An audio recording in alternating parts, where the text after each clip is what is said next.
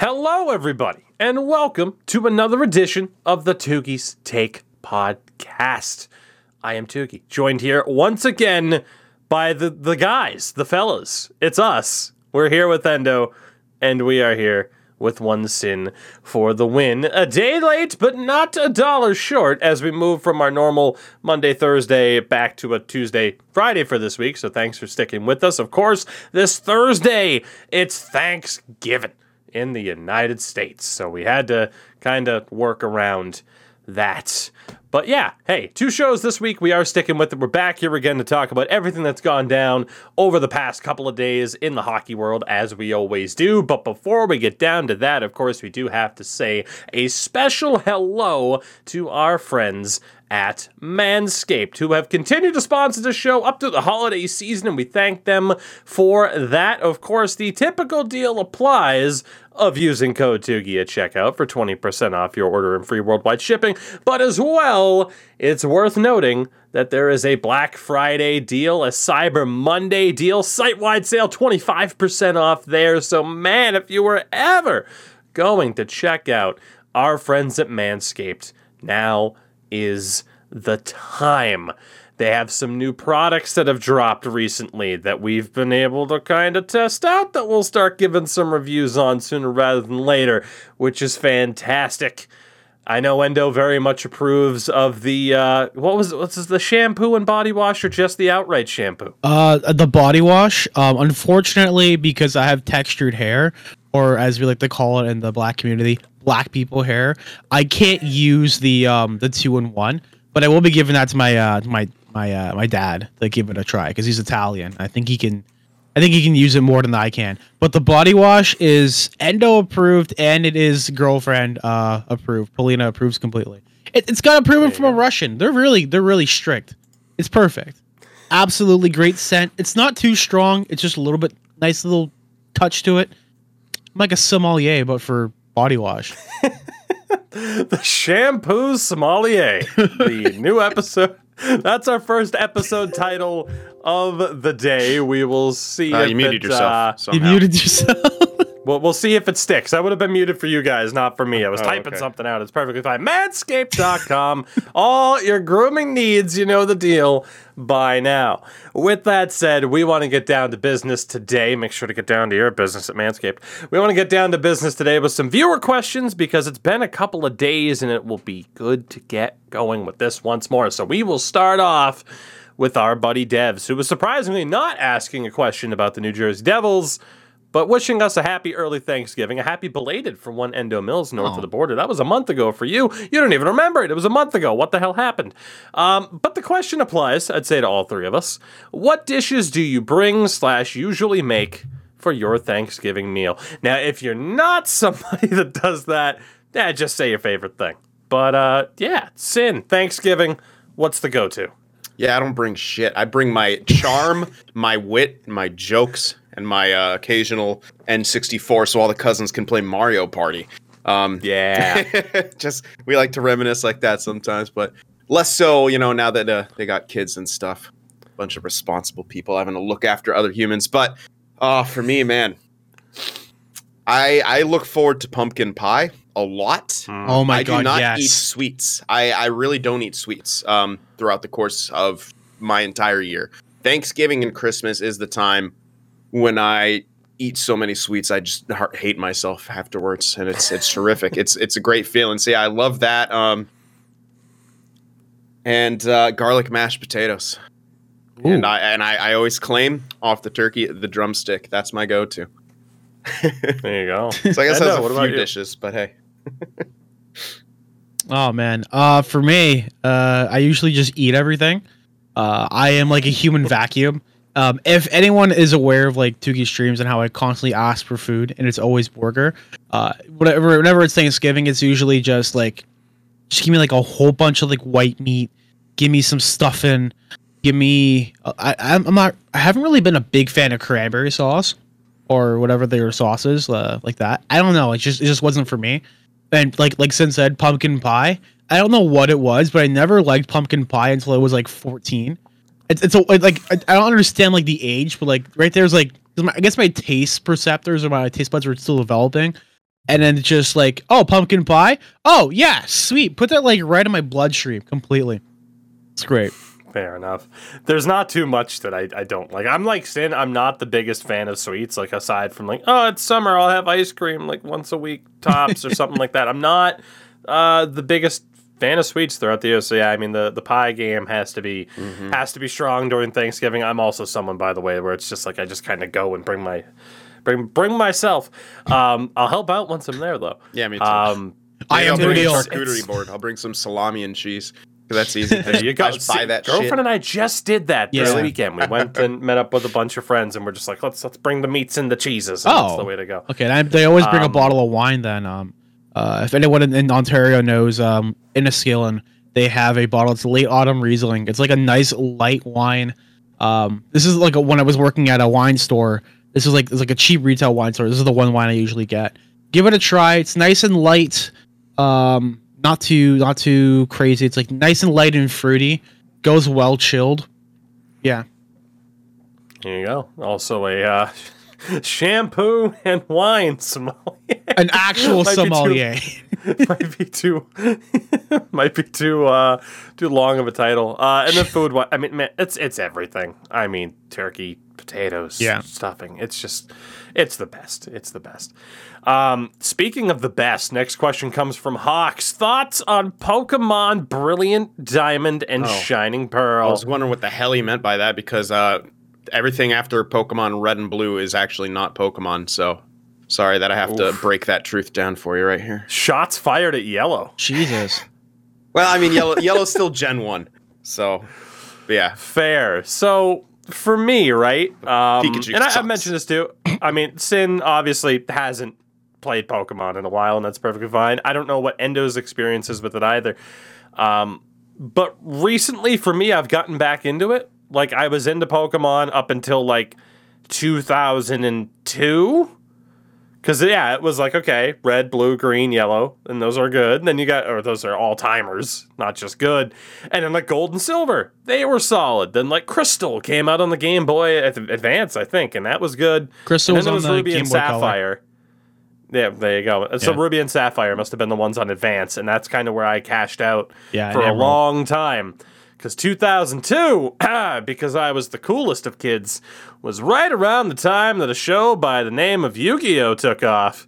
And that was my next couple of years. Oh my god. Uh, Oh my god, my cousins had the whole like the arm like thing you could actually have. They had that, and it was a pain in the ass because we'd fight, and it's like okay, it's like all right, I deal like 200 life points, and it's like all right, hold on, come on, okay, come on. I know exactly. It was a full wrist accessory. It Yeah. was beautiful. Point being, I got back into Pokemon because on stream people are like, play it, you got to play it. So like 2 years ago, Sword and Shield came out. Those were pretty fun. Very casual, hand-holdy though, but they were fun. Then these are remakes of Diamond and Pearl that came out in 2006, and it's good. I mean, it's still Pokemon at that point. Like, obviously, there's still some things, but Sin, I feel like Sin could pick up these two games and be like, oh, okay, I know what I'm doing. Yeah, I could. Like, the formula is still the same. So for that reason, I am enjoying It's it. still a more very complex much. version of rock, paper, scissors. Like, Yeah. Yeah, But- that's perfect. And for me, it's just like, it's overwhelming. Like, I'm just like, 150 is a good fucking number. Even Gold and Silver, I played a little bit. I'm like, some of these new Pokemon are getting a little freaking corny. And I can't even like a imagine. chandelier. Yeah, like, well, yeah, in like Gold and Silver, like they had, I'm like, oh, cool, nocturnal Pokemon, daytime Pokemon. They entered, did a whole day cycle in there. And then, but like after that, I'm seeing some of the designs coming out now. I'm just like, what the fuck is this, dude? One that's It's like, that was you're the stretching human imagination to the point That was. of. Oh, you don't like pumpkin Pokemon? you don't like That was the best part Wait, there's of pumpkin the two Pokemon? most recent games. That's Oh, those are basically pumpkin World of Pokemon. Warcraft. I have when they put in their little stupid, basically Pokemon ripoff mini game inside of World of Warcraft. I had a little pumpkin dude who I got for like a Halloween dungeon. I can't remember how I got him. He was a little fucker. Oh my god. I wish An angry jack-o'-lantern, Nintendo. essentially. I wish Nintendo discounted their games because I would totally buy you one of the more recent Pokemons just to get your reaction on a live stream of what some of the new ones look like. Oh my Give me a God. fucking But- reason to stream because NHL's giving me zero. Fair enough. That is Dude, it's great. Like, bottom line, like, I picked Diamond over Pearl, and the starters are all the same, but I picked the water starter, which is a penguin, and we Piplup. named him Danny DeVito. That's my Let's boy. go. Yeah. Oh my So- god! Did I tell you how I found a random giant Piplup on the street? No, I didn't. but Plushie? Like I'm a intrigued. giant, Yes, no, like an that's actual the name of it. Piplup. It's No, Piplup. like a plushie on the street. So I was going to hockey one day, and I was going to work actually in the morning, and I saw this like randomly like on the street. I'm like, that's weird. Okay, I'll just keep going. And then like I come back on my way back home at like 7 p.m. and it's still there. I'm like, I should give this a home. And then I just pick it up. I bring it inside the condo. Polina gets back, and she's like, "Why is there a Piplup in my bathtub?" And I'm like, "He looked cold, so I gave him the wash him off." And then I left on the That's- balcony. And then he got shat on by copious amounts of birds because it was a bad area that we were living in. So that Man. Piplup got shat on. It's a bad area we're living in. Gangs of birds.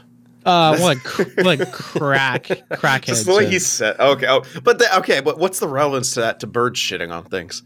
Because the area was just terrible. It was like Okay. it was my old place of residence. It was awful. We had to get that place fumigated like every other month. It was gross. Sounds like New York. Well, speaking of Toronto, this next question is for Endo exclusively. It comes from Nighthawk. What is the best rink in Toronto between Bill Bolton and George Bell Arena? I've played at both throughout my childhood, but I want to know your opinion. Okay. I know your top-notch rink in Toronto. Okay, so Bill Bolton is also where I grew up playing. I grew up like not even like down the street from there. Their arena is great. The ice is okay. Their changing rooms are smaller than like anything known to man. I like one of their changing rooms is like I think about 2 times as big as my office. And that's not big. That's like maybe like 5 endo T poses of like width and like 10 of length. It's not that great. T-posing as a measurement. Yeah. T posing We is a call that an measurement. NBA Live. Oh no. Oh man, that was great. Or NBA Elite, whatever the hell they were going to rename it to. Was it Elite? Yeah, Elite 09. Yeah. Was it the Bynum like I think it was just T-posing in Yeah. center court. It was the best. Oh man, that killed the franchise. Another thing, George Bell, great arena, great amenities. I think the best rink to play at right now is what used to be Maple Leaf Gardens, which is now Mattamy Athletic Center, which is the home of the Ryerson University Rams. Absolute like NHL caliber ice. It's a great arena to play in. Best ice I've played at though in Toronto would probably be Air Canada Center. I've done a lot of skates there as a rental goalie because I go all over the place.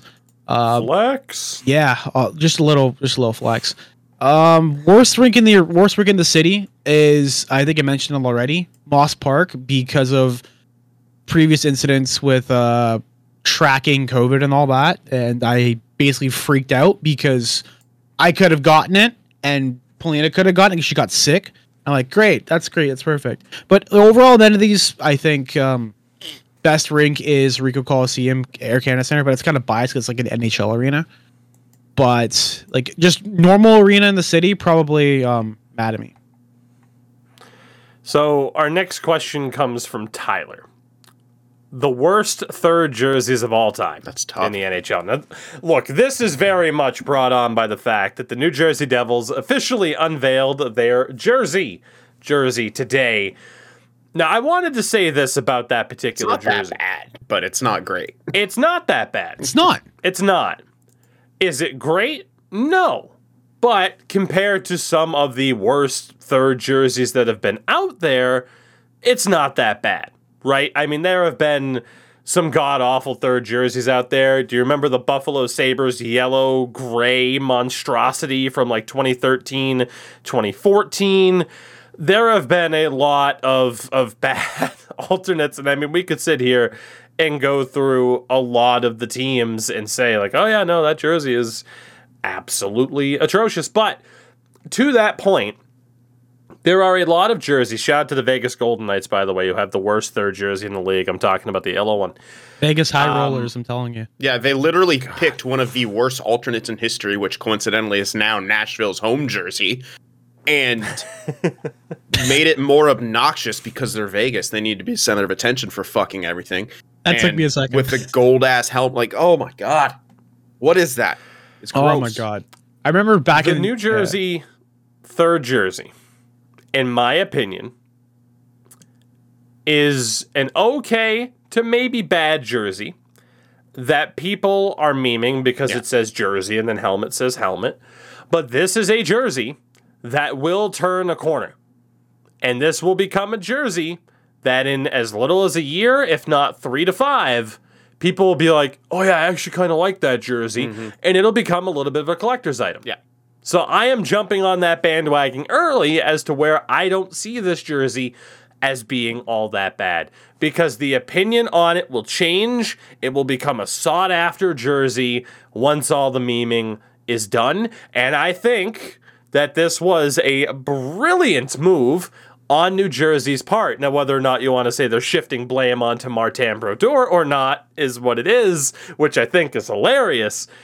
But a normal third jersey, how much is that going to get talked about? The LA Kings, for example, one of our other questions here, the one immediately afterwards was from Z-Pops asking, what is the best third jersey right now? And one of my votes would be for the LA Kings third jersey, the one that they have the chrome helmets for. But if you look at that third jersey itself... exactly like their second. It is, which is why I like it, but it has the old Gretzky-era logo on it. But I think that's a very good jersey. How much did people talk about that jersey?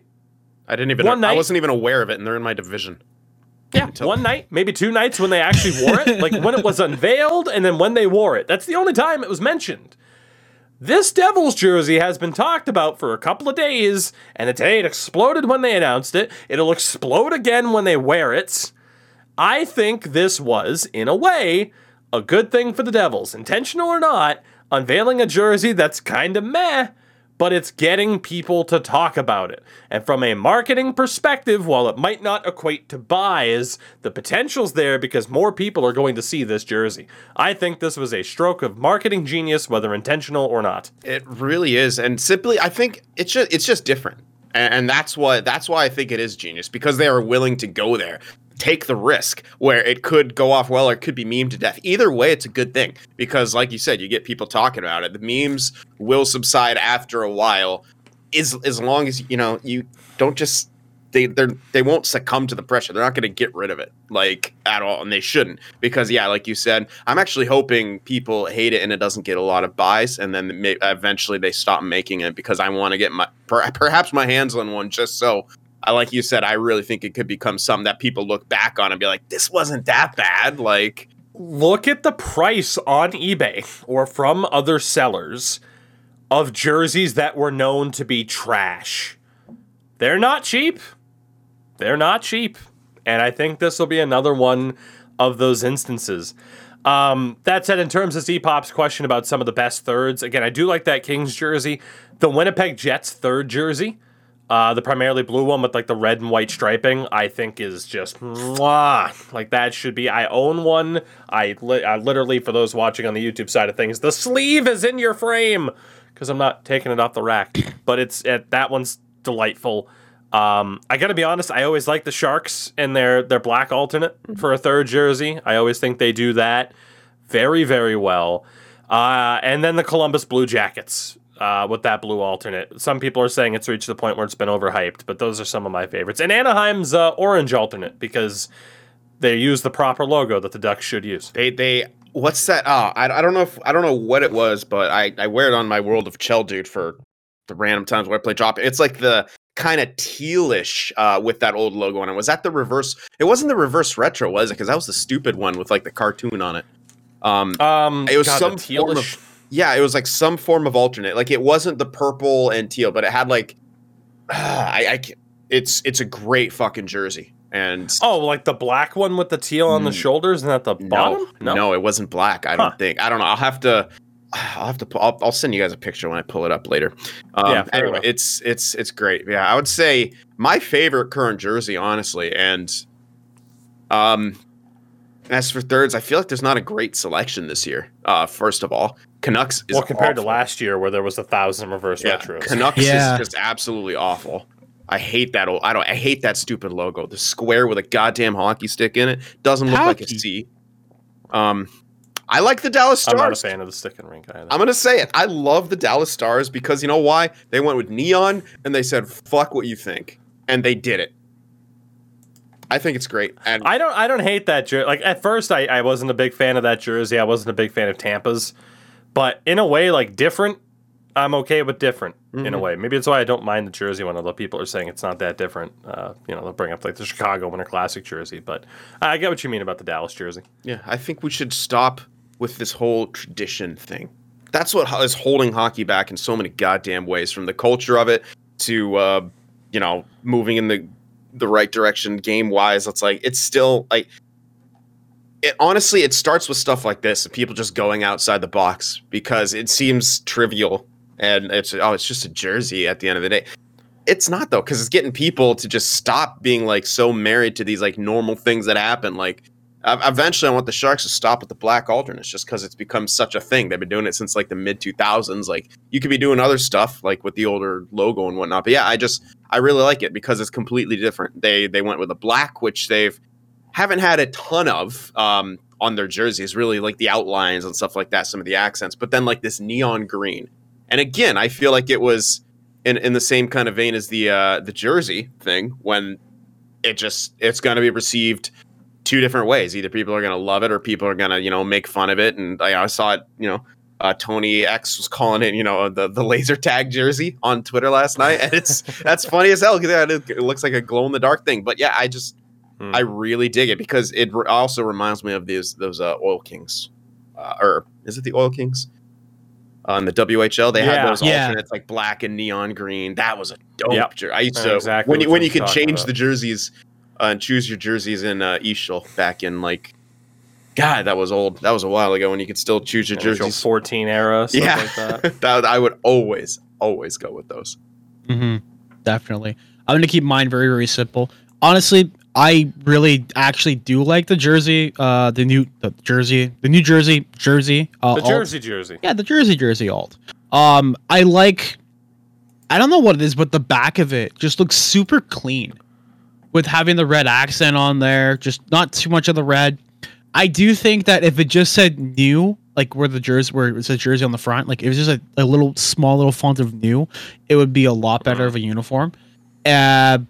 As for the other uniforms, I really like Colorado's alt, which was their Winter Classic jersey at one point, and they changed it to being their third jersey. That's the one I really like. I like when teams hit the mark with an alternate jersey via like an event like Winter Classic, Stadium Series, and they go, you know what? We kind of like this. We're gonna make this like a full-time kind of thing, and props to them. Another one too is Carolina's Storm Surge black alternate, and I think another one that rounded out for third one would be the Washington's W as well. The W. Yeah, the W.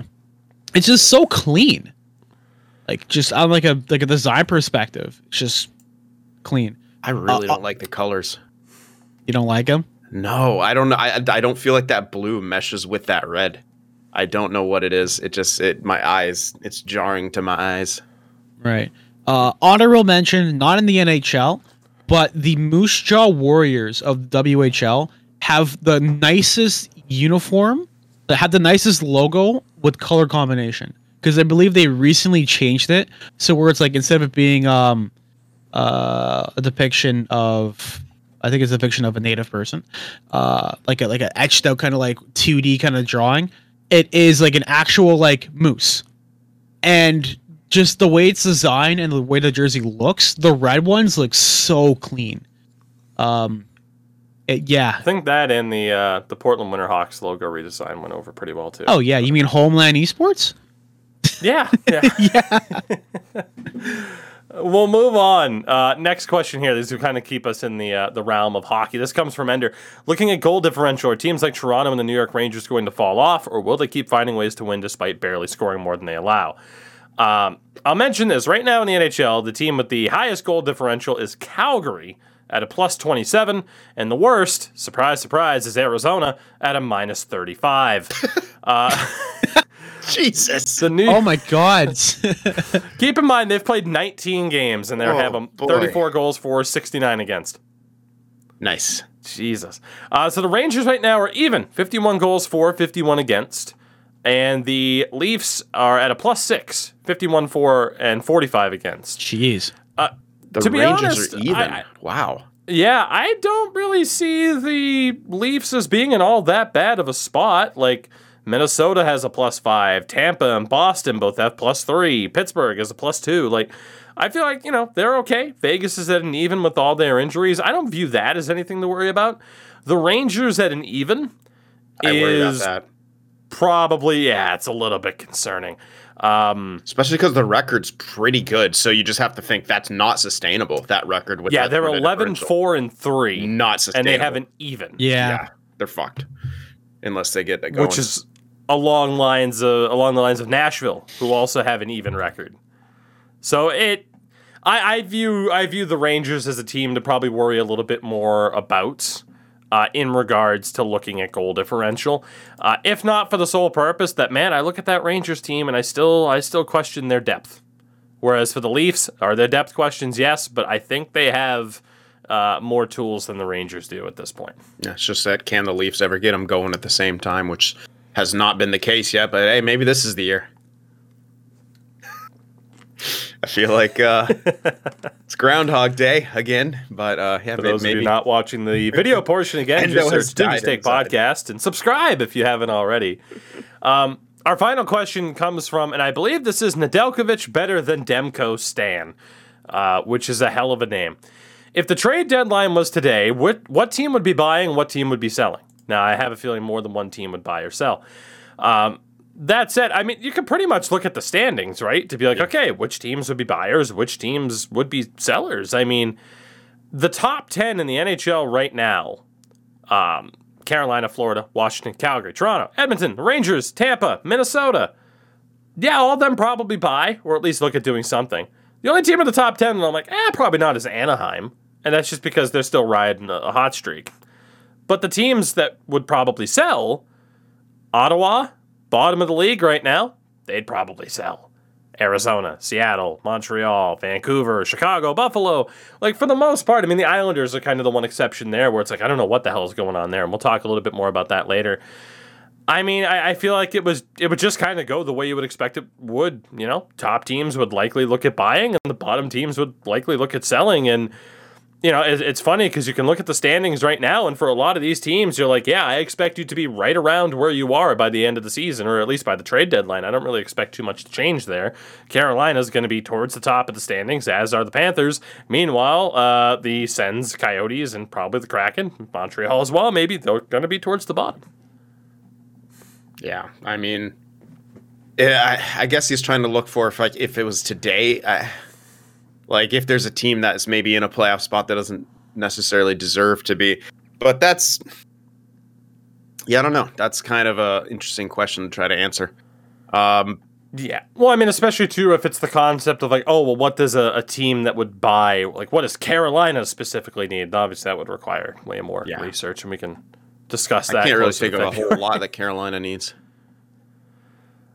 For Auntie Ranta to stay the hell in his crease, but I don't know if you can buy that at the deadline. Yeah, that's a new goalie coach. Jeez. Oh man, I could go off about that. I know the Sharks are trying to sell. They have put it out there that they're willing to retain on Evander Kane. Ooh.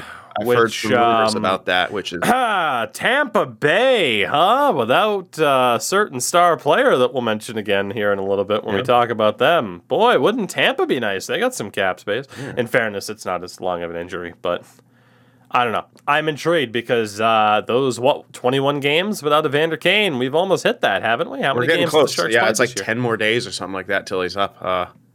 or something like that. Yeah, and I'm as the closer it gets, the more kind of nerve wracking I'm getting because I'm watching Hurdle start to heat up, and God, he's just so goddamn good. And it's like he's either going to be gone or he's not, and a lot of that is going to depend on what the hell happens with Evander Kane. So I really need to.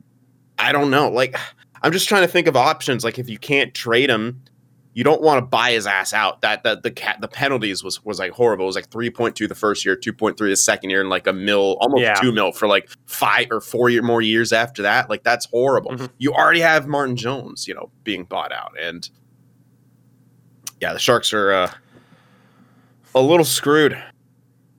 Yeah, we'll keep following that as the season goes along. I think that's for the best. Yeah. But again, hey, well, thank you all for bringing in your questions. Of course, again, Tukey24 on Twitter on podcast days, which again are typically Monday and Thursday. There will be a thread up this Friday, though, again, because of the holiday. And as always, up on the Discord as well in the podcast questions section.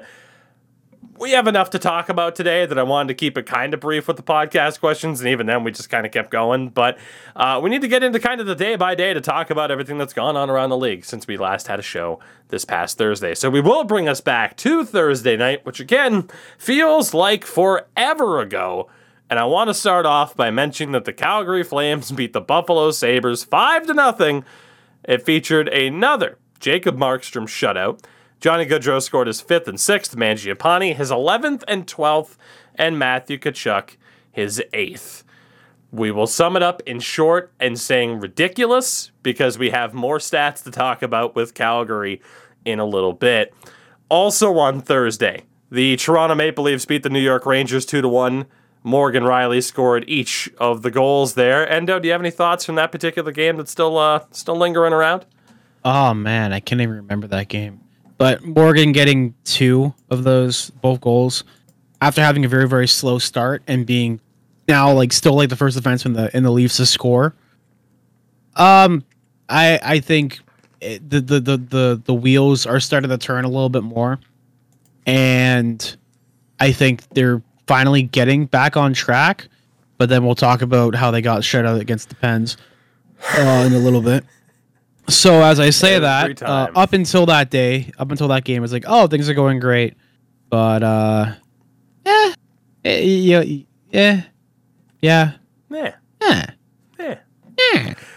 the Pittsburgh Penguins beat the Montreal Canadiens 6-0 last Thursday.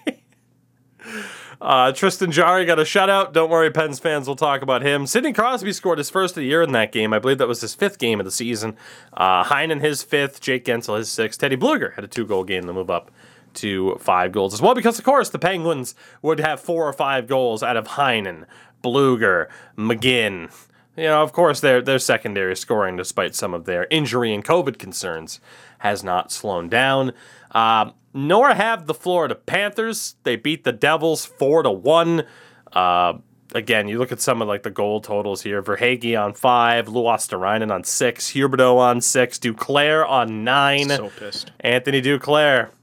He finally found his home, and I'm happy for him. I mean, I think we've mentioned that on the show a couple of times. He's been this good. I don't get it. I don't get why teams weren't throwing money at him. It's been there. Whatever. All right, I have a fun game. I have a fun game for you then, Sin. Anthony Duclair. Can you name every team Anthony Duclair has played an NHL game for? Oh, man. Probably not. Okay, Arizona. Or maybe was it Phoenix at the time? I don't even know. No, it was Arizona. Columbus. Correct. 53 games as a Blue Jacket. Ottawa. Correct. Right. I'm missing something. Am I? Well, right now, all right. You are. You're missing 1. No, he's missing 2. Yeah, the one hold on. Team he plays for, and there's 1 more. No. Was he in Winnipeg for a brief amount of time? No. Shit. So you said Arizona. Uh-huh. You said Columbus. Yes. You said Ottawa. Oh. And obviously Florida. Was he in Chicago? Hey, Chicago. There you go. That's a tough one. There you go. He played 23 games as a Hawk. I'm missing one other besides obviously the You're last missing one the team of he was drafted by. Oh, what? He wasn't drafted. 2013, 3rd round, 80th overall. Washington. Who was Anthony Who was no, not Washington. Who was Duclair drafted by? He only played 18 games for the club. Huh. It's very easy to forget, if I'm being honest. I completely thought he was just drafted by Arizona.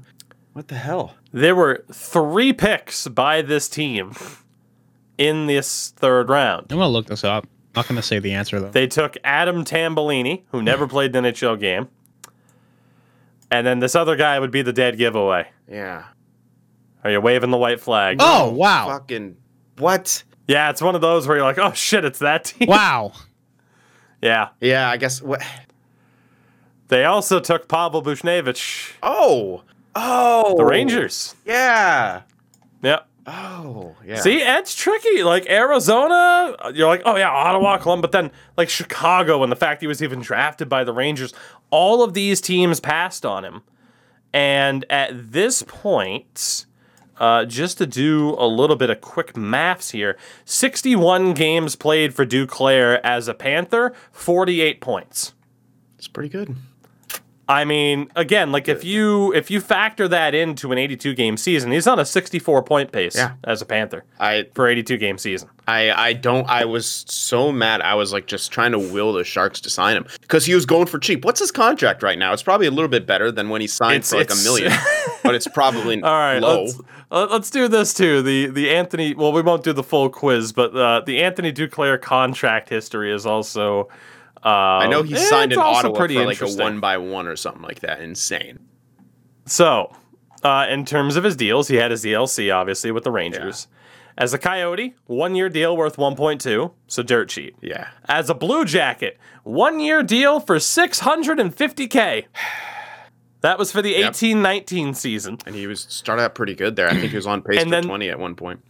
The next year, 19-20, he signed a 1-year deal at 165 for the Sens. And then last year for the Panthers, 1 year at 1.7. What the fuck? How is he not? He is now on a 3-year, $3 million deal with the Panthers. Even then, only $3 million for a 60-point pace player. Still, it's insane. Like how was he getting? He represented himself this last time, didn't he?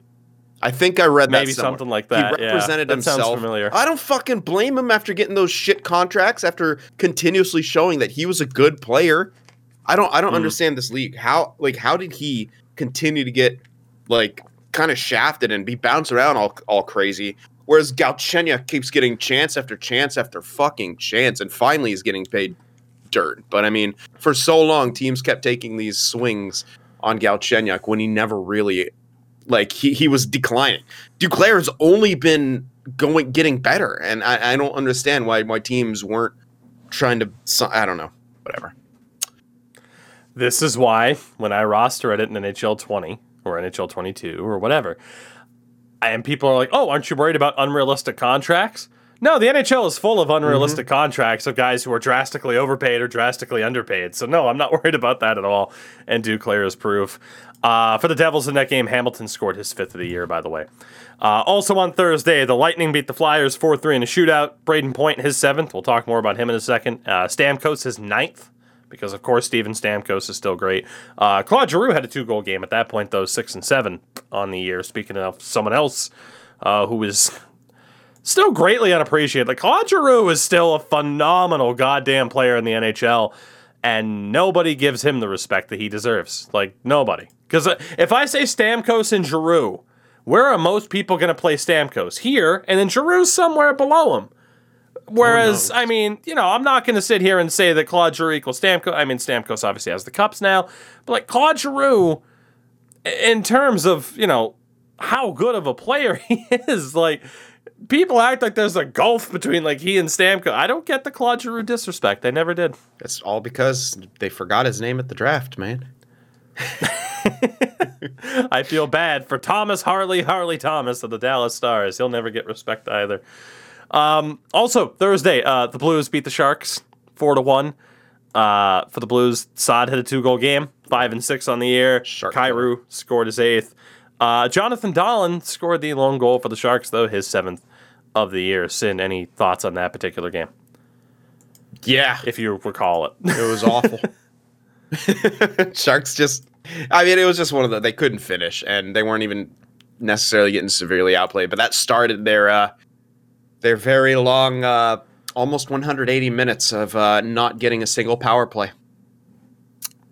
Coincidental, I'm sure. Oh yeah, definitely. Especially it starts with the Blues because we got away with a hand pass one time, and ever since then, can't give us any penalties against the Blues, especially.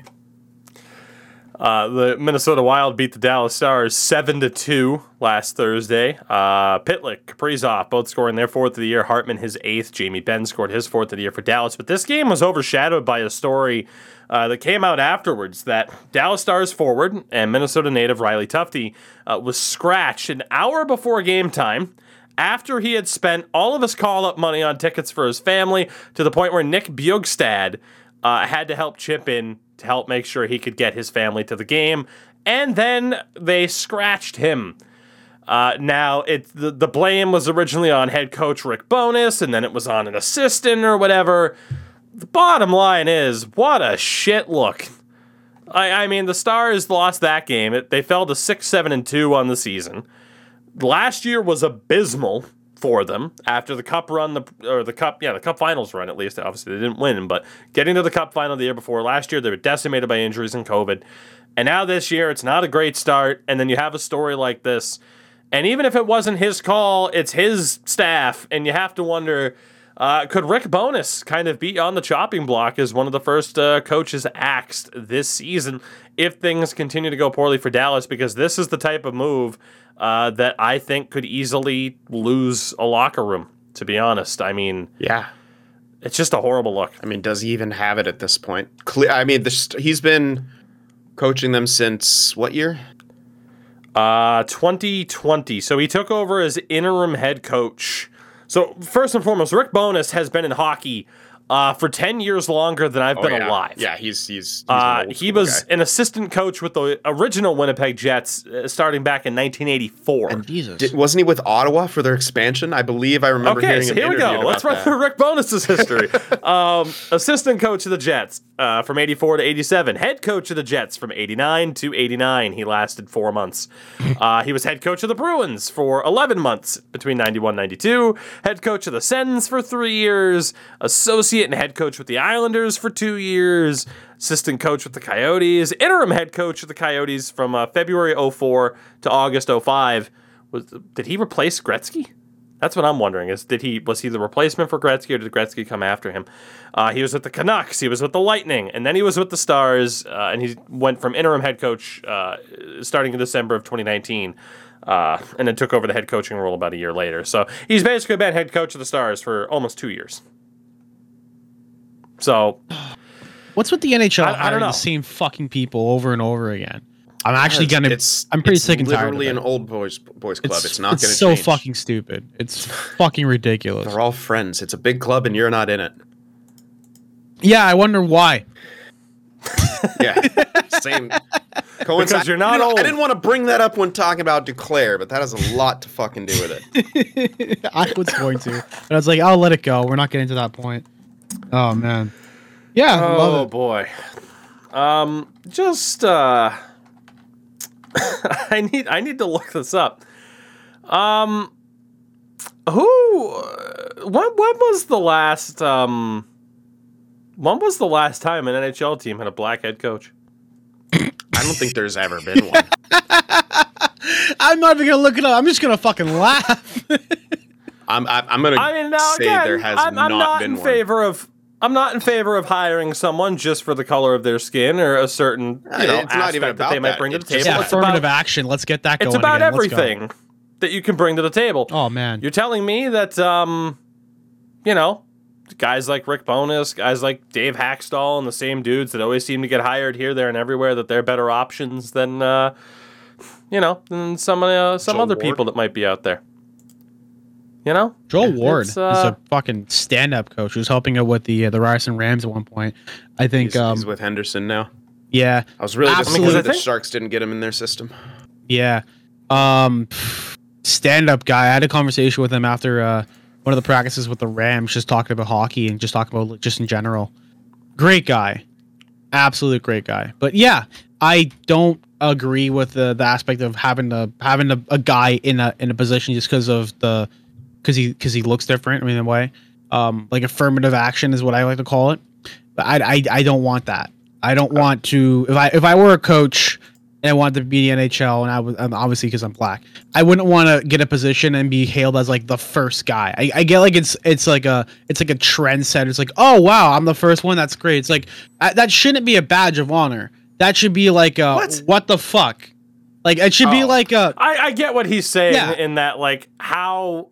Like now, from my little brief bit of research here, it looks like the first black head coach in the NHL was Dirk Graham in 98-99, and there hasn't been one since.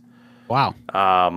Which is, just it's an entirely different conversation. But again, it's the conversation of the old boys club, and it's all intertwined. I'm just gonna want to say just a couple things about that. It's that like it doesn't have to be, it's just the fact that that's how hockey culture is. It's very hard to kind of get into. Yeah. You have to have money, and then you have to fit the status quo. Those are simple things about hockey culture that are, and if you don't want to break outside those lines. That's why there's all the memes, the boring hockey interviews. Every single hockey player has like the same fucking girlfriend. It's all this like, it's yeah, and.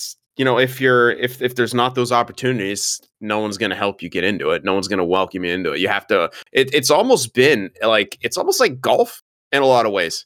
It's that you have to be almost part of this like nearly elite sort of level. And it's finally starting to change now where a lot more, underprivileged areas or, stuff like that are being able to run that. But yeah, I mean, if you look at, how things have gone with, systemic prejudice and stuff like that, and why hockey is like it is because that's the fucking reason.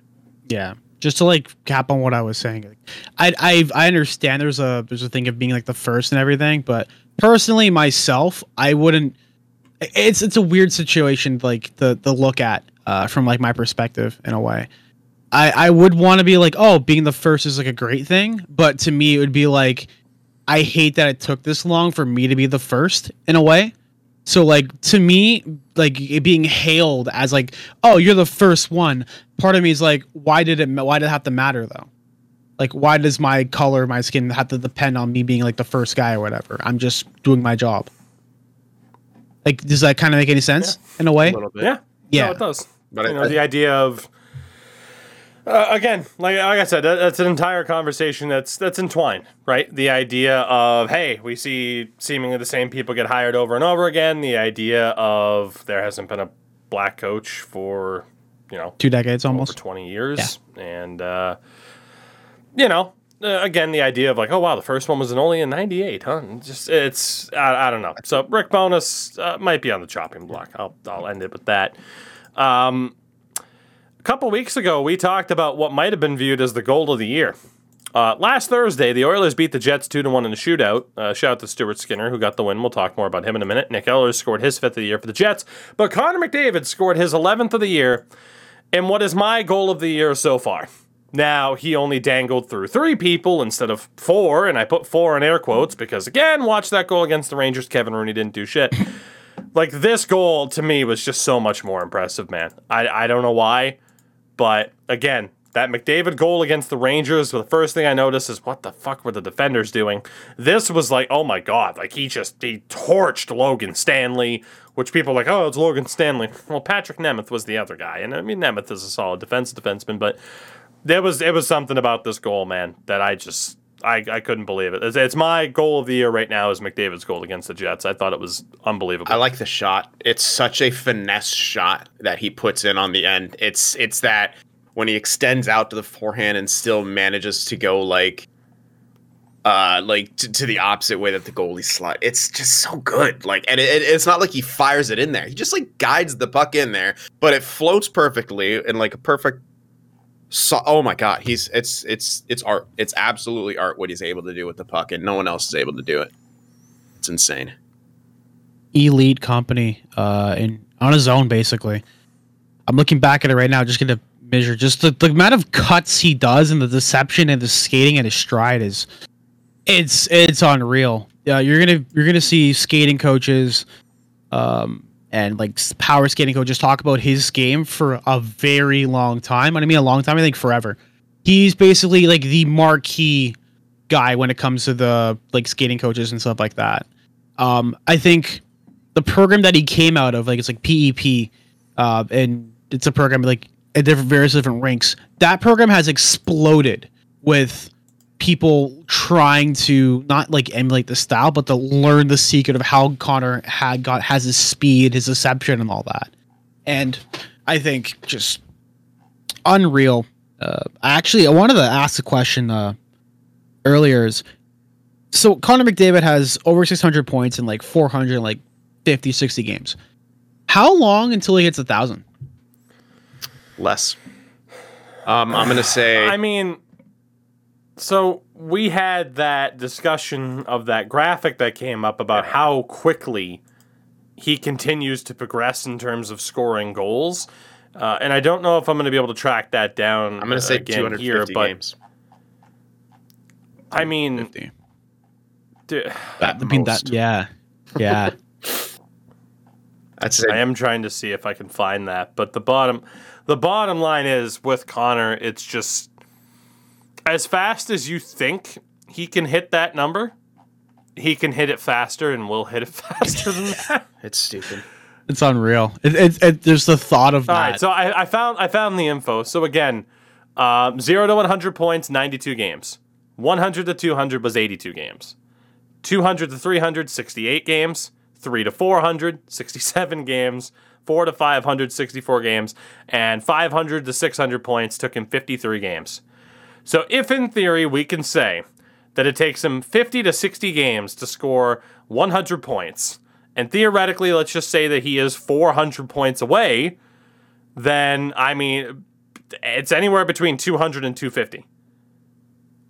And, yeah, let's go with 224 games, because 224 is my birthday, and why not? Connor, make my day. That's wild, though. Just yeah, he will hit, so let's say then it's 200 games, right? That's less than 4 seasons. And he still has more than half a season to go this year. He's only like a fourth of the way through this current season. yeah. He'll hit 1,000 points probably in the 2023-2024 season. Insane. And he'll still be in his. That's 2 years away. He'll not even be 30 yet. Yeah. That's nuts. He's not even at his peak. That's absurd. He's 24, right? Or is he 25 by now? I He's think 24. he's 25 now. He's 24. Yeah, he's 24. Literally 25 has in 2 more January. years until he hits the prototypical prime. 2 to Mind 3. you. Yeah, mind you as well. He's playing on the Edmonton Oilers. I mean, they're On not bad now. Edmonton. Like, if you imagine what he could, okay, but if you imagine what he could have done on the other team, like with like a stacked lineup. Could he though? I mean, I agree. Like, imagine if he was on Tampa. Oh, You know? Because, like, I'm sorry, but I've talked about this. Like, you talk about who he's been surrounded by, and even still, like, yes, they're better now. But again, man, that defense still features Duncan Keith, who's cooked, Tyson Barrie, who can't play defense, Cody Ceci, who can kind of play defense, Chris Russell, who can only play defense. Like, their defense is not good, especially with Clefbaum having all of his injury troubles. And then you look at the forwards, where it's, I mean, right now, yeah, he's with Hyman and Puljujarvi, and they're great. But you look at, like, the depth scoring on the Oilers. I mean, you have, in the bottom 6, third line, Warren Fogle, 7 points in 17 games. Boy, I bet you wish you still had Ethan Bear. Ryan McLeod, 2 points in 9 games. Zach Cassian, 5 points in 13 games. Brendan Perlini, no points in 11 games. Colton Sevier, 1 point in 8 games. And Kyle Turris, 2 points in 14 games. Like, the supporting cast is still abysmal. It's just that McDavid and Draisaitl, alongside, like, McDavid with Hyman and Draisaitl with Nugent Hopkins, then you're good. Puljujarvi's a good recipient of it as well, but then aside from that, oof. Like, I know Oilers fans are still hyped on Yamamoto, and you should be, but he only has 5 points in 17 games. yeah. Playing next to fucking Leon Draisaitl. Yeah. Like, that supporting cast is still abysmal My- on Edmonton. So I get what Endo's saying. Yeah, my only concern is if he was on a team like that is what happens to his ice time. Because there's that fucking pecking order. Like he would get less ice time. He shouldn't, but he would. But on the same thing, yeah, maybe you don't need the couple minutes extra per game if you do have guys to pass to like Kucherov and a Braden Point to be your 2C. Fair. Jesus, but you know what? I still feel like anyone on Tampa is a downgrade over Draisaitl. And I'm sorry, Tampa, but Draisaitl's just that good. Maybe Kucherov's the main argument for not. But if we're speaking to this, like heading into this year, I think there would have been more of an argument to say, would you take Braden Point over Leon Draisaitl? Not anymore. No, not Absolutely anymore. not. Like, the two best players on Edmonton are better than the two best players on any other team in the league. yes, The team itself might not be as good, that being the Oilers, compared to like a team like Tampa, especially with how Tampa was built last year, before they had to strip some parts away. But yeah, no, the two best players in the league are Connor McDavid and Leon Draisaitl, period. And they're on the best team.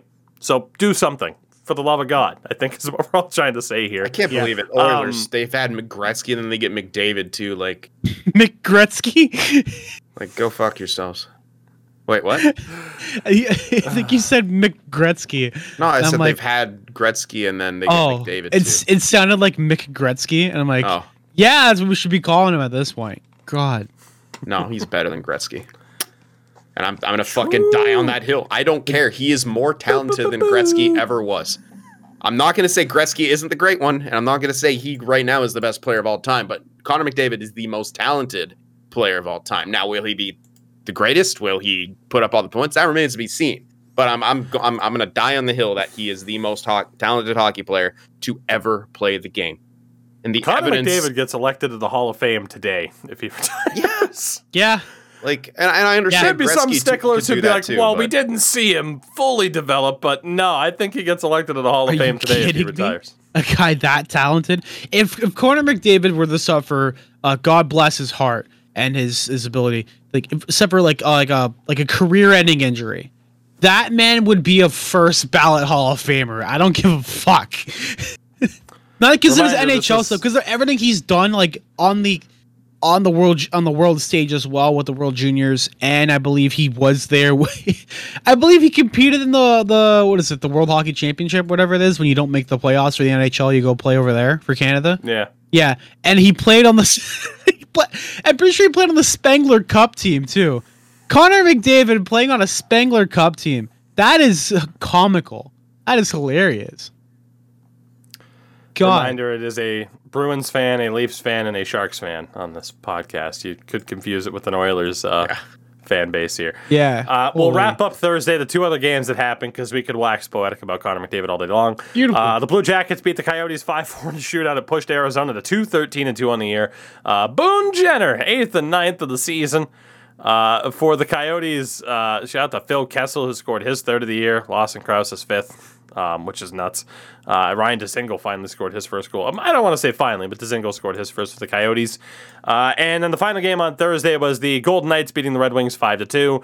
Actually, no, excuse me, there were two other games, but the Golden Knights beating the Red Wings 5-2. Because, of course, Vegas can get away with Nick Hague scoring, Paul Cotter, 2 goals for Zach Whitecloud, and Riley Smith with his 6, because Vegas is, again, no matter the injuries, they're almost getting the Pittsburgh territory, where you're just like, who the fuck is this, and how are they doing so well?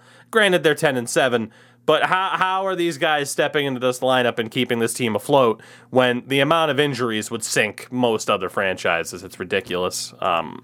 And for the Red Wings, goals from Giovanni Smith and Joe Veleno, that's a problem for the Red Wings. If you're not getting goals from Larkin, Bertuzzi, and Lucas Raymond, it might end up being a bit of a rough night. Like, they need their stars to show up on pretty much a nightly basis. I mean, for as optimistic as people have been about the Red Wings, the 8-9-2 was the record as of Thursday night after that loss. So, hey, not abysmal, but not too bad. And the final game on Thursday was the Hurricanes beating the Ducks 2-1. Ethan Bear scored his first of the year, although now I believe he is out after a positive COVID test, so hopefully everything's good there. Seth Jarvis, though, scored his third of the year in that game. He's played really well. it's too late, I think, to really throw his name into like, oh yeah, a serious Calder candidate. He might be one of the finalist nominees, but it's Raymond or Cider, unless something tragic happens. And Troy Terry continued that point streak on Thursday. He scored his 12th of the year. 12 goals as of Thursday. I mean, God, just the point streak did end up ending. We'll talk about it in a minute, but Troy Terry, for the love of God, people keep wanting us to talk about the Olympics. If he's not on Team USA, I'm going to be so angry. like seething. It's, God, just don't be dumb, please. We'll move over to Friday. There were only 2 games to talk about, which is nice. The Vancouver Canucks, I didn't know they could do this anymore. They won a hockey game. They beat the Winnipeg Jets 3-2. Nothing overly notable. Connor Garland scored his 5th. For the Jets, Ehlers got his 6th. Dubois got his 10th. And the Avalanche beat the Kraken 7-3. Don't know if you caught the highlights of this like I did, but oh my God. Seattle just got absolutely destroyed. Both Burakovsky and Makar for the Avs had 2-goal games. For the Kraken, Eberle scored his 9th, Tanev his 7th. At least Eberle's doing good. That's like, man, the Kraken in general. Tanev is had 7? this conversation. Yeah, Tanev has 7 goals. Well, another Pittsburgh product. The Kraken have been good. Their goaltending has been abysmal. Yeah. And it's funny because this was played against the Avs. Ron Francis done goofed. And in my opinion, his biggest mistake was not, should have taken this guy. Well, I mean, you could say his biggest mistake was not taking Carey Price, although with what we know, Carey wouldn't have been playing right now anyway. Yeah. You could say, I should have taken Tarasenko from St. Louis, which they should have. Holy shit. His biggest mistake was going after Philip Grubauer. He had Vanacek, he had Drieger, neither of whom have been great. But Philip Grubauer, at least right now, he has time to turn it around because that contract goes a few years. The decision to bring in Philip Grubauer and thinking that he was, and he could be what he was off of Colorado, has completely backfired. Yeah.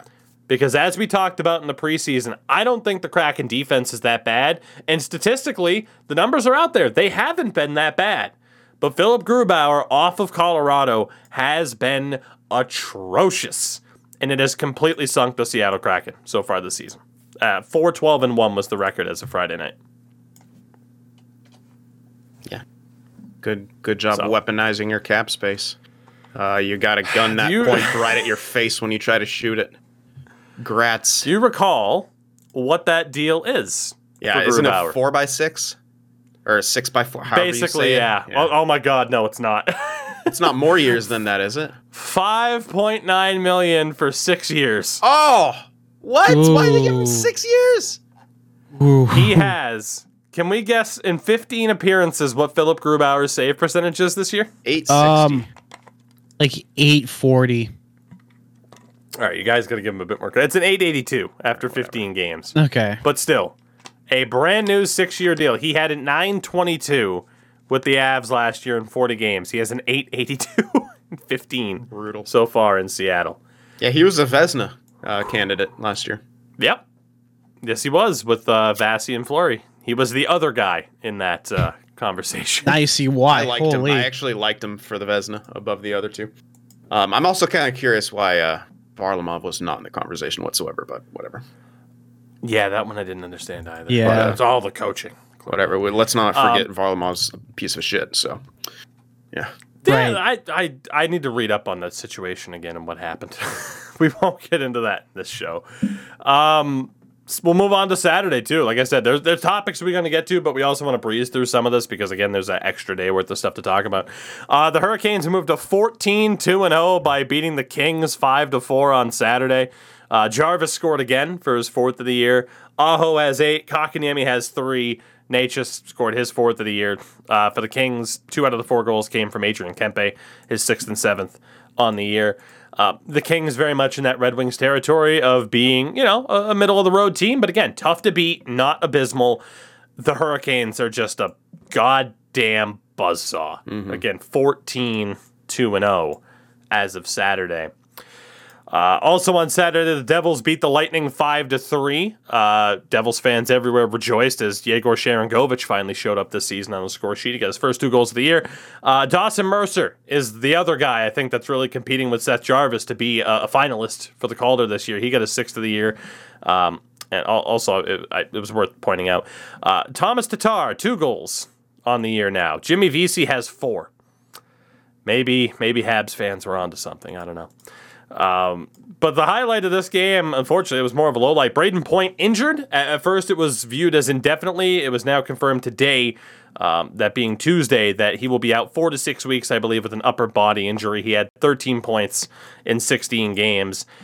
That's a bit of a scary injury for the Tampa Bay Lightning at this point, because, again, we mentioned him earlier when talking about Draisaitl. There's a lot of people who view Braden Point as the best player on the Tampa Bay Lightning, and I don't think they would necessarily be wrong. Tampa currently sit 3rd in the Atlantic. If you base it on point percentage, they're in 2nd, so I don't think they're really in danger of missing out too much. I mean, let's be honest. You look at that Atlantic division, right? Ottawa at the bottom, Montreal, Buffalo, Detroit. I'd be shocked if Detroit makes a wild card spot, right? Like, you're still thinking it's the big 4 of that division that'll push for wild card spots. And really, between Florida, Tampa, Toronto, and Boston, if any of them miss the playoffs, that is disaster and someone's getting fired. That's where all of them are at that point. So for Tampa, you might not be in that much trouble, but, their depth also isn't quite what it used to be, right? Like, you look at centers right now, and it's Steven Stamkos, still phenomenal. Anthony Cirelli, still really good, despite the broken face. But then in the bottom 6, it's 3rd-line center on Cap Friendly right now, Pierre-Edouard Bellemare, and 4th-line center Ross Colton, who have a combined 5 points, each of them playing 17 games so far this year. I mean, I'm intrigued. Bellemare was a decent 4C a couple years ago. I would have him around replacement level by this point, but I mean, he's a good system player. So, yeah. Gonna need him to play some good defense and some good physical hockey in that role. Yeah, basically. Yeah, it's a rough situation for Tampa, but I mean, they'll still be fine. They could squeak into the 4th spot, and then they get to sweep the Leafs in round 1. I'm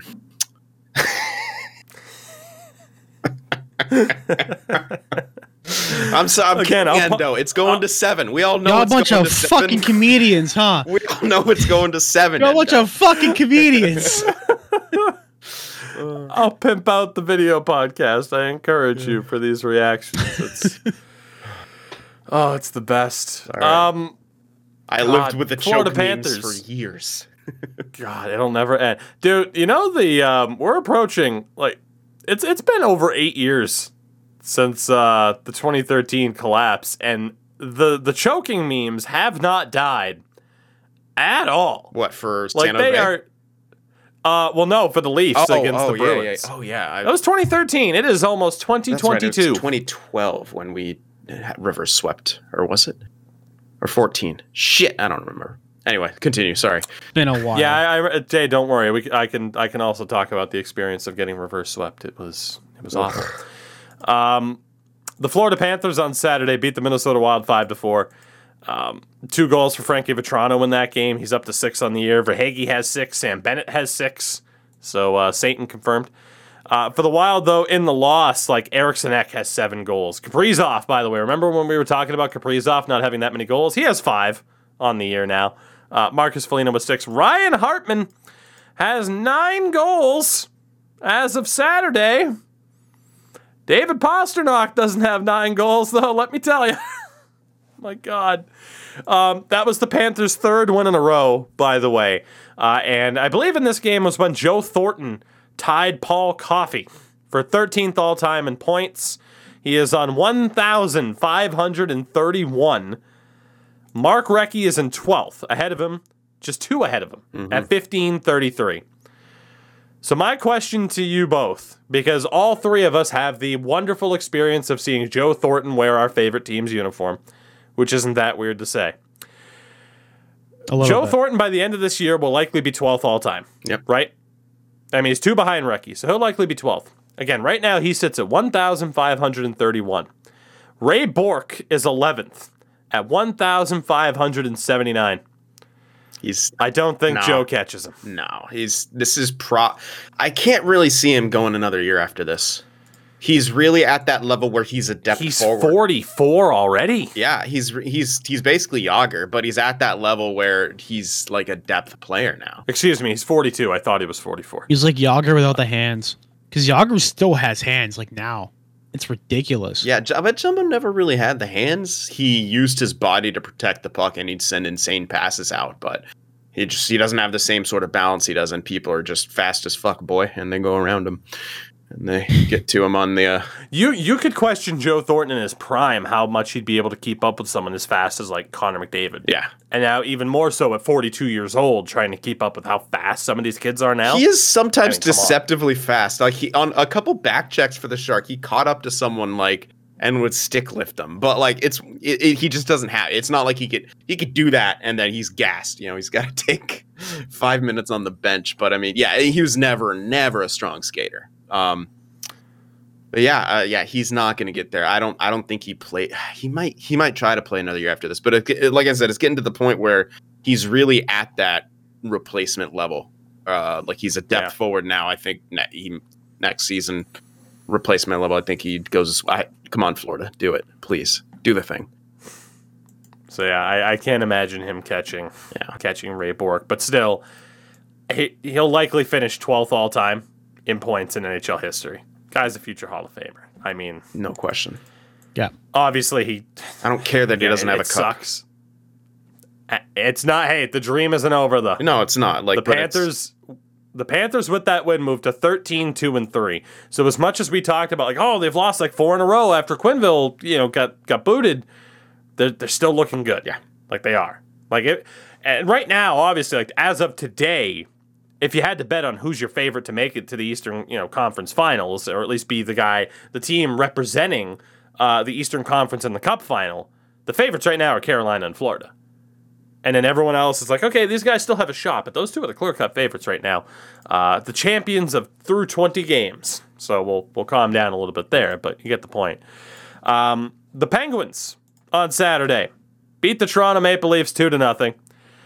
Tristan Jarry shutout. Because, my God, Gensel scored his 7th, Carter scored his 4th. Endo, do you have any thoughts on this particular game? Better team won. They wanted it more, so they took the win. Even Sheldon Keefe said, yeah, they wanted the game more. I don't know what else we could have done. And I looked at... How many times do you hear that a season as a Leafs fan, though, and how frustrating is that? Well, I mean, is it not wrong? All the games that we've, lost, in a competitive match, it's been yeah, the other team wanted it more. Because it's the truth. The Leafs can put out concerning though, because of course it's concerning. Yeah, I'm just tired of coping, seething, and malding because this whole entire thing. It's just interesting. They have so much talent, but no execution. Like even through the Babcock era, it was they never start on time. Sometimes they just don't act like they want it. And then this year, it was the same thing when jerseys were getting thrown on the ice in Game 4. It just always seems to be that thing of. Sometimes they don't show up. I mean, also the fan base is a bunch of rabid people who desperately just shill out money to go see a team underperform as well. So, part of it is on the fans, and part of it is on the team as well. I'm not gonna I'm not gonna say one isn't worse than the other. I feel like there's an issue with the fan base and how they need to just I get calming down, and I get the perspective of also having to win a cup and win something or do something because they're basically pissed off. But it's the regular season. I'm pretty sure with this record that we have, we know we're going to get into the playoffs. It just sucks that these games that we should be winning or should be doing a more competitive effort, they don't happen, but that's hockey. At the end of the day, that's the way the sport is. Not sometimes you'll go out, put your best foot forward, and then you'll lose the game. Also on Saturday, the Canadiens beat the Nashville Predators 6-3.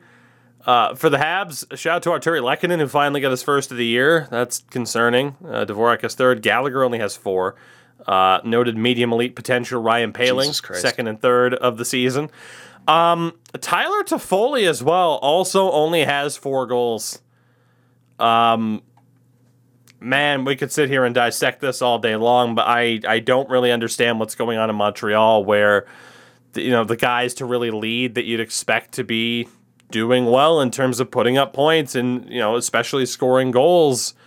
It just hasn't happened so far this year. I mean, the Habs moved to 5-13-2 with that victory. But like I said, I just don't understand how I look at these stat lines and it's like, yeah, Tyler Toffoli only has 4 goals. Like, the leading scorer on the Habs has 4 goals.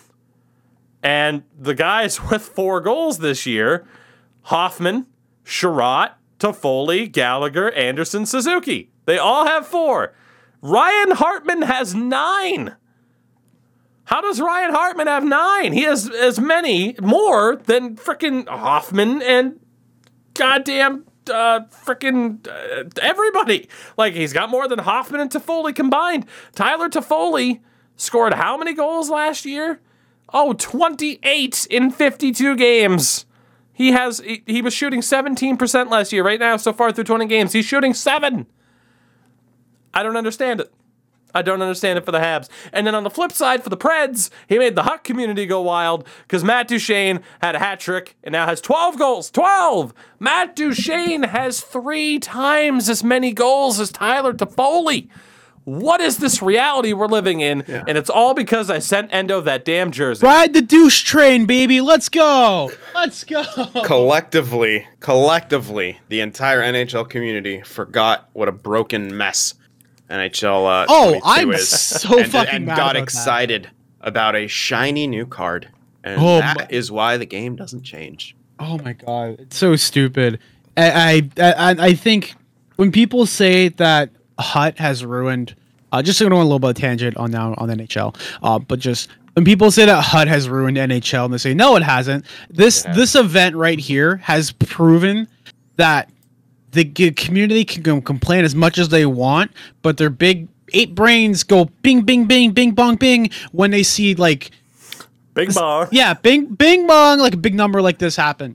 It's ridiculous how people will complain on Twitter or on Reddit like, oh, the game's terrible, it's shit, it's unplayable. But then they'll go out and spend their parents' credit card or money or whatever the fuck they do, and just shill out for virtual cards in hopes of getting a Duchene so you can ride the train and get a big profit, when in all reality the game doesn't really matter up until GWC when you can actually win money.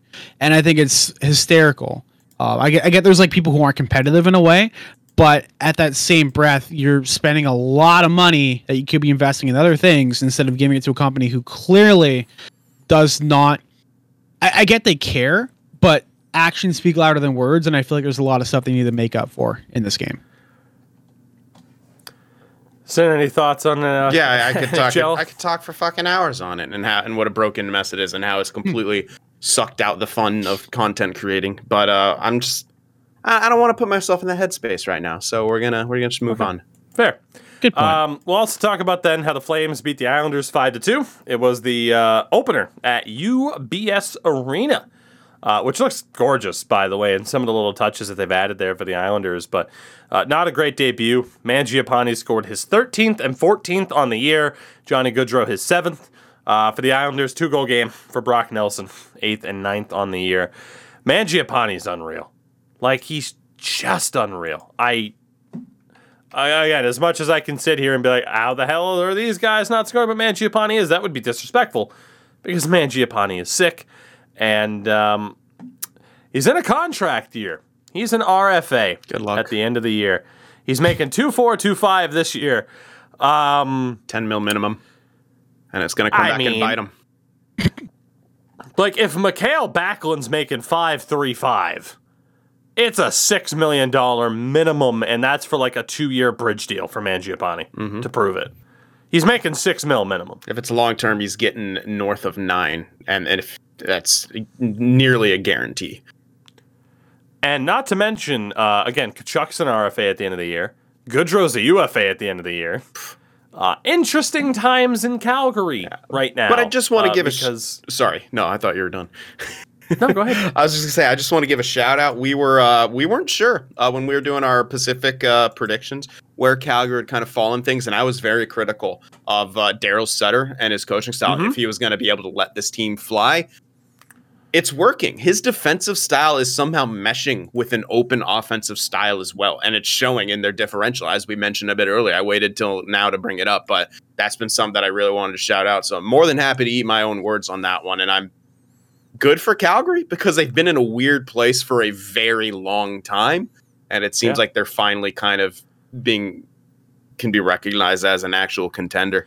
So good for them. I was gonna say I cut you off all the time, so feel free to cut me off too. It's the nature of doing a podcast from the opposite side of the country. But Calgary right now is one of just 5 teams in the NHL to have over a 700 point percentage, basically. Like they're a top 5 team in the NHL right now with Washington, Edmonton, Florida, and Carolina in number 1. So, yeah, no, Daryl Sutter's been fantastic. And if this keeps up, Calgary keeps up at this pace. He's likely a Jack Adams finalist this year, and rightfully so, which is ridiculous. This is an example of the old boys club working out. Oh, yeah, Lou's going to win. The Islanders are going to miss the playoffs, and Lou's going to win. Somehow the coaching award. Yeah. Oh my god. Oh, God. Well, we see Lou. You would have done way better as the coach, so we're going to give you the Jack Adams. Oh man. Lou Lamoriello for the Hart. Who says no? Fuck you, Connor. Hartman, because he's the Hart man. Lou's going to outscore. He would have outscored Leon Draisaitl. Give him the Richard, too. Clean sweep. Lou Breaking reigns news. supreme. First time in NHL history. He wins every award, including the Vezina. Oh man. Beautiful. It's absolutely beautiful. Also on Saturday, the Bruins beat the Flyers 5-2, getting revenge on Martin Jones after losing to him in one of the first few games of the season. Thank fuck. Derek Forward had a 2-goal game because LOL. Craig Smith finally scored. Hey, Craig, thanks. I love you, but you have one. Yeah, that was Craig Smith's first goal of the year. Oof. Ryan Hartman has 9. It's my go-to. Also, David Pastrnak scored his 5th. Ryan Hartman has 3 more goals than David Pastrnak and Craig Smith combined. Fuck. Also, Derek Brassard had a 2-goal game for the Flyers. He has his 3rd and 4th in the year. David Pastrnak has 1 more goal than Derek Brassard. Would you like a Tomas Hertl to be your 2C? It'll only cost you 3. Please, Oh my God. If God. Krejci can't come back, please. It'll only cost you 3 Jesus. first-rounders. And I'd do it. Your first I one. would too if I was you, to be honest. Dude, He's I so would do it. Are you fucking kidding? good. I am willing to take the risk on Tomas Hertl full time. I wouldn't to be take a the risk Bruins- of your team drafting 3 first-rounders again. that too. Hey! That was long But and just the- worth it. God, like people are already saying like, oh, Tuukka's probably coming back. Is Krejci coming back? And it's like, I fucking hope so, but probably not. But Yeah. getting Tomas Hertl and taking the risk, knowing that Bergeron probably has anywhere between 1 and 17 years left in the tank. Who the hell knows? I'd be okay with the Bruins taking the risk on Hertl to be the guy alongside Pastrnak, McAvoy on defense. I honestly think the Bruins are going to have to take a risk like that because otherwise, the theory is you step back a little bit potentially, and then does Pasta walk? So I would be perfectly okay with getting going all in on Tomas Hertl. I'd be okay with that. He's really, really good. He is. It's just the injury troubles, like you said. But I think it's worth the risk for the Bruins, personally. I also want to mention to Flyers fans out there, while the right team won, holy shit, was there some awful officiating in this game. Just tragic. There was a face-off where Bergeron accidentally knocked the puck, or maybe on purpose, knocked the puck out of the ref's hand on the face-off, but Giroux got a penalty? Stupidest thing I've ever seen in my life. NHL officiating is trash. Go try to find that clip if you can. It's beautiful. But Almost it's as been bad as really NFL bad. officiating. Yeah. God. Well, Like, I think so- the worst thing about NFL officiating is they're trying to call it by the fucking rule book, and the rule book is awful. Like with all the taunting bullshit. Like I point at someone as I go in the end zone. Dude, That's a the Edwards penalty. Alaire penalty? Oh where my he God. points at it's an immediate flag. Yeah. So the point after is like a 50-yard try. Oh my god. I think the best was I think one of a ref like backed his ass up and like hip checked the guy That basically, was- yeah. and then he gives him it's like, yeah, you contact with the official, and it's It like, was what are for you doing? taunting or- I don't know. It was It was so stupid. NFL's fucked. Yeah, no fun league. The Arizona Coyotes won their third game of the year on Saturday. They're at 3-13-2 after beating the Red Wings 2-1 in overtime. Scott Wedgwood single-handedly ruining the Arizona tank. Stop it, sir. It's gonna be traded. Stop it. He's gonna make Deke tap the sign, and then he's gonna have to get traded. He's the best/worst waiver pickup I've ever seen. To just be ruining this team like this, and I'll tell you why. On the New Jersey Devils, Scott Wedgwood played in 3 games, technically, suited up for 3 games. He had an .880 save percentage in 3 games, 3 appearances with the Devils. In 6 appearances with the Coyotes, can you guess Wedgwood's save percentage? Like a 950 or some shit like that. No, it's gonna be 9. I'm gonna say 925. 940. What? Yep. How is Yeah. it that high? He's that Scott Wedgwood has a 940 in 6 appearances on the fucking Coyotes. I mean, but okay. Well, how many shots? Yeah, he's probably facing a shit ton of shots per game, though.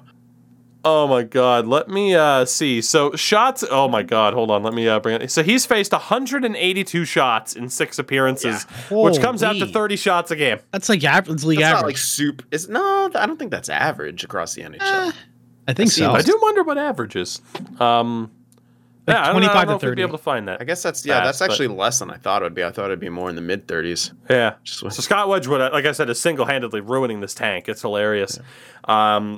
Yeah, also in that game, like Larkin scored his 9th, and it wasn't enough. But yeah, God, man, Coyotes finally win again. Wedgwood's ridiculous. I mentioned too that the Stars had won, and they did on Saturday. They beat the Blues 4-1. Rupe Hintz, 4th and 5th of the year. We talked about how he had a bit of a slow start, but he has heated up a little bit. So has Jamie Benn. He scored his 5th of the year in that one.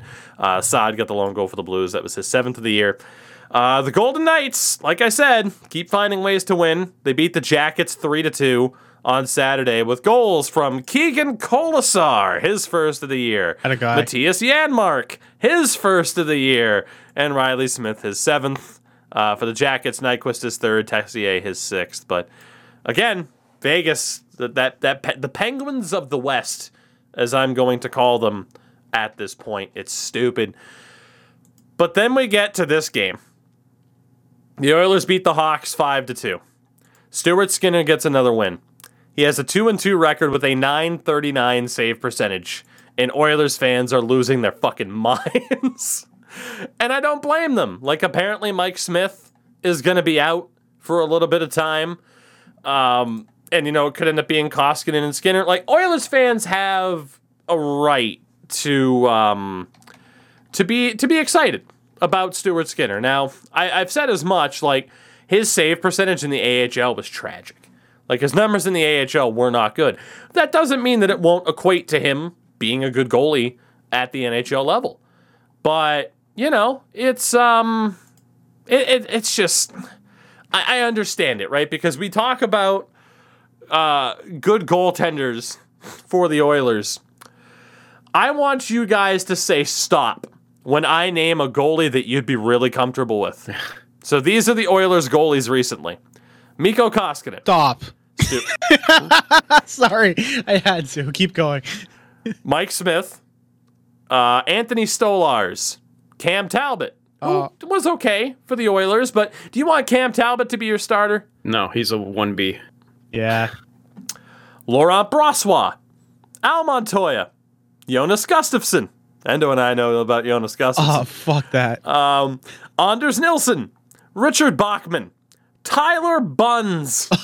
What a fucking name. BUNZ. Victor Fost. Ben Yes. Scrivens. I would have been Scrivens for comfortable sure. with Fost. I liked Fost. I'd be so comfortable with Scrivens. Scrivens was at his like Scrivens peak. did. Wasn't that against the Sharks that Scrivens had 1,000 saves, or was that against the Kings? It was against the Sharks, I think. It was like the 56 save game from Scrivens I'll or look some it up shit. right now. Again, to my point, Brizgalov, Dubnik, Oh, yeah. LaBarbera, Jan Denis, a cooked Hobby Bulin in 2010 to 2013. Ugh. One game of Martin Gerber. Hey, Jeff Delorier. Gerber. You remember Gerber from that Ottawa run? Gerber. Matthew Garon, Dwayne Rollison, UC Markkinen, Ty Conklin, Tommy Sott. Like, Oh my do you God, not get Conklin. my point of like how fucking bad Yeah. the Oilers' goaltending has been for so long Rollison did and carry so him to the cup, though. inconsistent? I mean, yes, and that's what I mean, right? Like, you look back to like 06, and it's like, okay, they had the cup run, and then since then, it's been a lot of guys who have shown flashes, but there's been no consistency. They haven't had the guy. So I don't blame Oilers fans for getting excited about 4 games worth of Stuart Skinner. I'll just say temper your expectations, because just remember the growing pains that Carter Hart went through, guys. He was really good when he first came up, and then everyone freaked out, and now he's starting to come back. Just don't put unreal expectations on the kid. Even though he's got a call me daddy mustache, he's still a kid, so bring him along slowly. Fair enough. Also in this game, McDavid scored his 12th. Draisaitl scored his 18th. There was also a moment where the Oilers pinned them in the offensive zone for like 5 straight minutes because it's the Oilers against the Hawks. For Chicago, both goals by DeBrincat, 10th and 11th of the year. Name him the new captain of the team already. Yeah.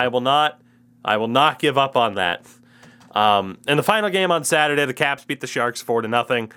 Samsonov the shutout. Sherry 4th and 5th. Ovechkin 13th and 14th. And I'd imagine we just move on to Sunday. Yeah, that wasn't even a game. Let's go. Okay, fair enough.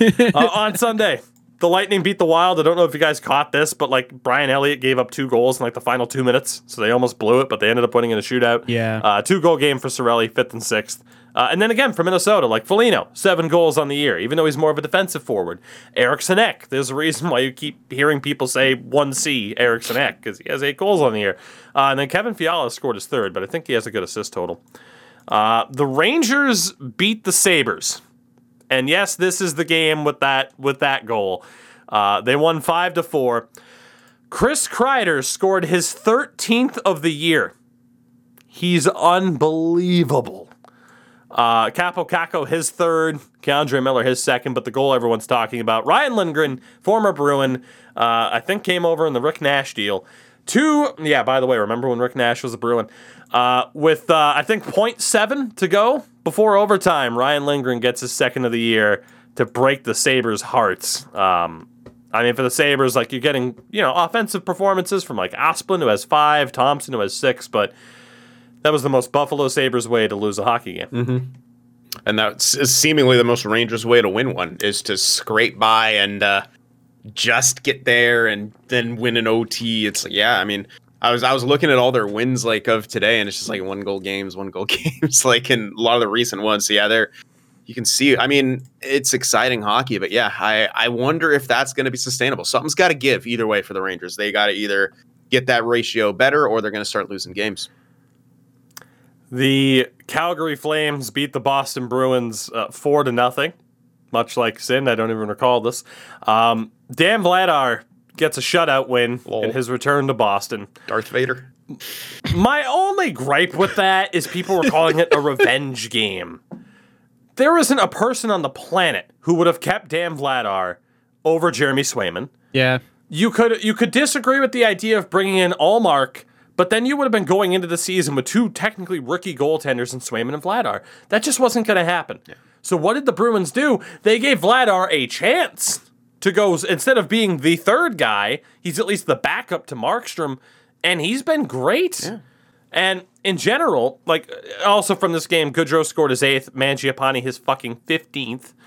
Hannafin also scored his 1st. It was the Flames' 3rd win in a row. They're 11-3-5.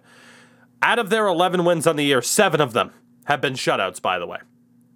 7 of their 11 wins so far this year have been shutouts. It's ridiculous. And apologies for the pronunciation here, but this came from Corey. I believe it's Masisak on Twitter. The Calgary Flames' total and abject destruction of the Eastern Conference is one of the weirdest, most / probably random things in recent NHL memory.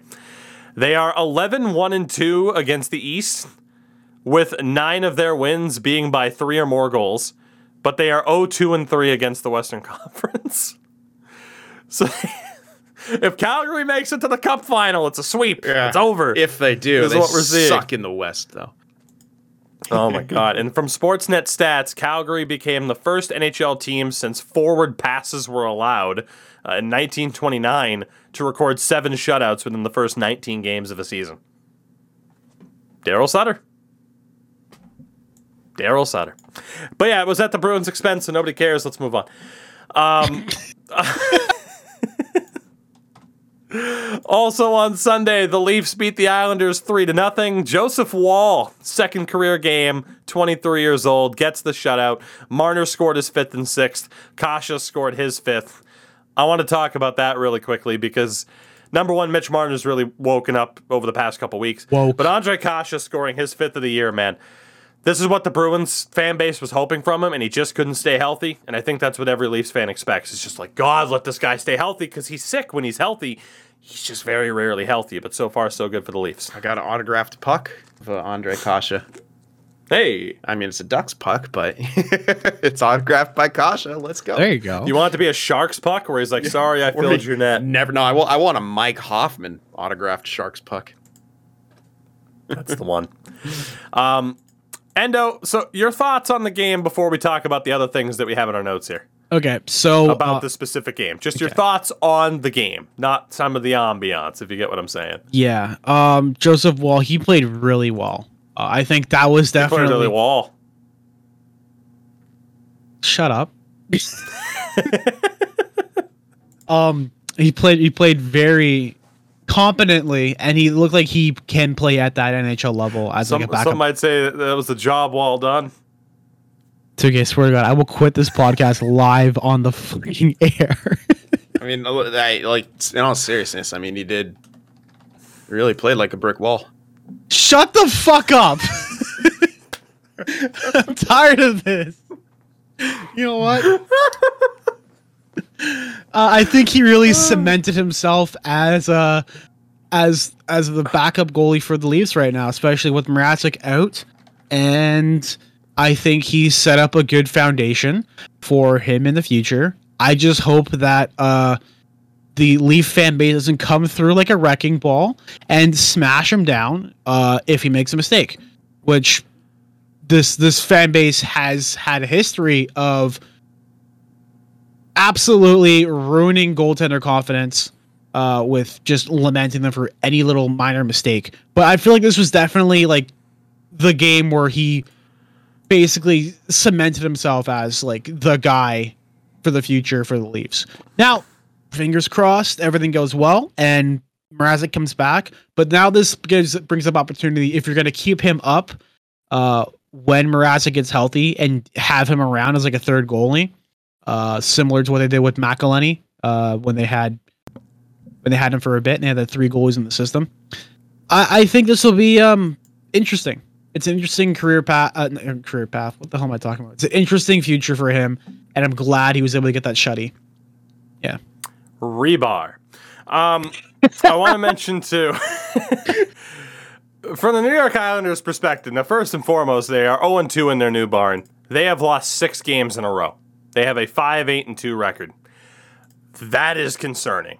Pain for shame. And how soon does the conversation come up of what type of change do they have to make there? Because I think everyone knows, like, even just the thought of like moving on from Barry Trotz could be viewed as a massive mistake. And by the way, if you're the Seattle Kraken and Barry Trotz lets go, he moves on from the Islanders, you kick Dave Hackstall out that door as fast as you possibly can. My God. Trotz is the only one who could save Grubauer. Jesus. Yeah. The most notable thing about this game, though, at least the most talked about, was not the Joe Woll shutout. It was the Islanders fan base booing the hell out of John Tavares again. On one hand... Death taxes and the Islanders fans booing Tavares.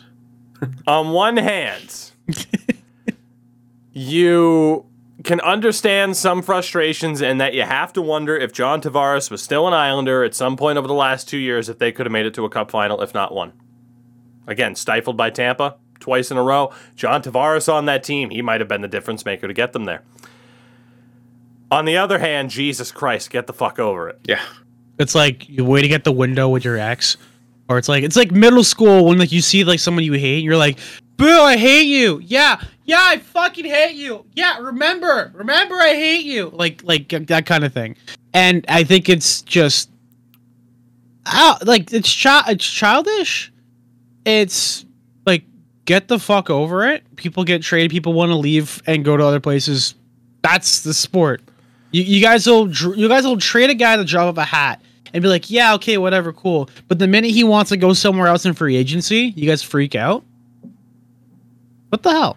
I think the X comparison's pretty spot on, to be honest. Like, yeah, especially if the your ex idea was of, like, I'm never gonna leave you, and then leaves you, because that's kind of what happened. It's a Taylor Swift song. What? Also, it's on the fucking management to build a team around him, which they literally never did in Long Island. So yeah, I see both sides. I just think at the end of the day, you got to look at it as like, you know, be appreciative for what you have. Like, you can look at John Tavares and say, oh, what would have been had we stayed together? But on the flip side of it, like, the Islanders have landed on their feet. Look at what you have. You have a team that's made it to back-to-back conference finals. You have a team that, granted, they're underperforming now, but can still be viewed as a legitimate contender if they make the playoffs. Like, be appreciative for what you have instead of focusing on what could have been. Yep. Thanksgiving. Be thankful. And then run at 12 a.m. to go steal a TV off of some guy who has like 2 kids and a wife. Love it. Gotta love it. Black Friday. Use promo code Toogie. Check out. God, I forgot about Black Friday. Oh, man. Oh, God. The other games that we have to talk about probably won't be as fun from Sunday, but the Hawks beat the Canucks because, Jesus Christ, Vancouver. 1-0. Marc-Andre Fleury shutout. Brandon Hagel scored his 5th of the year. Brandon Hagel has as many goals as David Pastrnak. I don't even know who Brandon Hagel is, but congrats. Oh, my God. And then, like, obviously, like, again, for the Hawks, they'll be happy to be at 6-10-2, given how bad the start of this year was. For the Canucks, they're 6-11-2, and everyone's miserable. Pedersen's essentially talking about confidence issues, which is not helping, and they still haven't fucking done anything. Travis Green is there. Bim Jennings is still there. Holy shit, Vancouver. Like, my God. We first started talking 2 weeks ago about them making changes, and still nothing. Everything's good. Don't worry about it. God, I was going to say, I just feel like anything we could talk about with Vancouver would be a retread, so I'll move on unless you guys got something. No, but they're an ostrich buried with their head buried in the sand. Fair enough. The Seattle Kraken got their 5th win in franchise history. They're 5-12-1. Big tug of the shirt collar there. They did beat the 11-3-5 Capitals, though. They beat them 5-2, pretty convincingly. McCann, his 7th, Schwartz, his 4th. Jaden Schwartz had a fucking awesome goal in that game, too. Kalle Jarnkrok finally got his 1st of the year. Oh, yeah. That's a problem. Yanni Gourde, his 5th. For the Caps, Ovechkin, his 15th of the season. So Ovi's still unreal, but good for Seattle to actually get some stops for once. Imagine. Look at what can happen when that... what I was going to say, was that Grubauer in net, or was it Driedger? Oh my God, I'm gonna look it up, to be honest, because I don't recall. I didn't mark that down, but that was from Sunday, and in goal for that it was Grubauer. Okay, hey, Grub. He's heating up. That's how we went from from 860 to 882 so you or see, whatever. I was right. 886. Oh God, and the final game on Sunday, the Coyotes won their 4th of the year. Stop it. In fairness, I think it was Pamelka in goal for this one. Still, they have 2 but goaltenders doing unreal things. It's hilarious. They beat the Kings 2-1.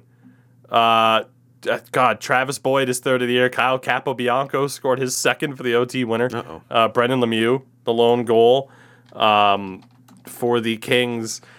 Has as many goals as Pastrnak. He one fewer. Thank God. Oh yeah, right. About time Brendan Lemieux has as many goals as David Pastrnak. Oh my God. Done. I'm done. Man. Just quickly, 1 second. Just yo boy. Go ahead. Yo boy. I will say for the Coyotes, we talked about the Wedgwood 940. Vamelka has a 905. And he's actually been their primary guy. He has 13 appearances. In those 13 appearances, he's faced 349 shots. So he's also facing about 26, 27 shots a game. So it's nothing too crazy. But the problem was for them, Again, Ivan Prosvetov, one game at an 821, and then Hutton played 3 games and had a 741. So they've gotten some decent goaltending as of late, thank God. That'll bring us on to Monday, which we'll try to round out through here relatively quickly. We'll get to the biggest talking points, though. The Jackets beat the Sabres 7-4. Jack Roslovic finally on the board, his first 2 goals of the year. Same for Gavrikov, though, who's more of a defensive defenseman, so Roslovic needs to find that goal-scoring touch a bit more. Bjorkstrand, his 6th. Domi only got his 2nd of the year, too. So, I mean, the Blue Jackets are 10-6. If some of those other guys can heat up in terms of goal scoring, they'll be looking pretty good. For the Sabres, Tage Thompson, 2 more goals, 7th and 8th of the year. But the Sabres have lost 3 in a row. They're down to 7-9-2 after that really hot start to the season, and nobody is surprised. No, I would imagine. I literally predicted this. Like we were like I just like it's kind of funny to watch again and again. Like this is like what 3 years in a row where they've had a hot start, maybe even 4, where they've had a good start and then they just completely start to melt down. And lo and behold, 2 games below 500 in reg, and I'd consider that starting to melt down from starting out like 4-0 or something like that. They did. Yeah, no, I'd call that fair.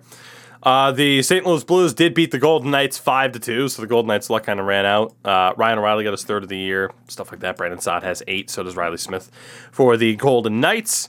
The Nashville Predators beat the Anaheim Ducks 3-2. Shout out to Ryan Johansson, who has 6 goals, more than David. He has 1 more goal than David Pastrnak.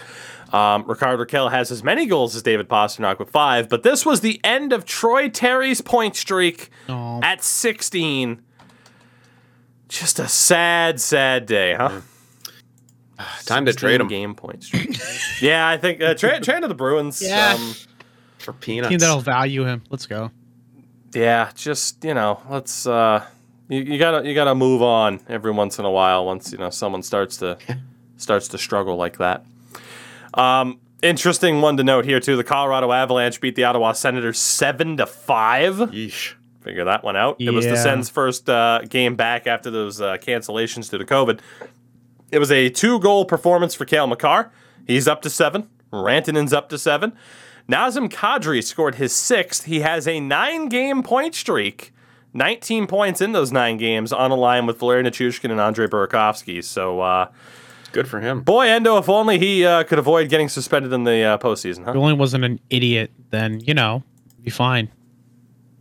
Fair. Yeah. The only reason why he was like out of the Toronto because he kept taking all those calls in the postseason and just in general. If you can control Nazem Kadri, which appears the Avalanche have a little bit, he can be a star player. He can be like your top guy that you can rely on. But when you can't, then just there's nothing you can do.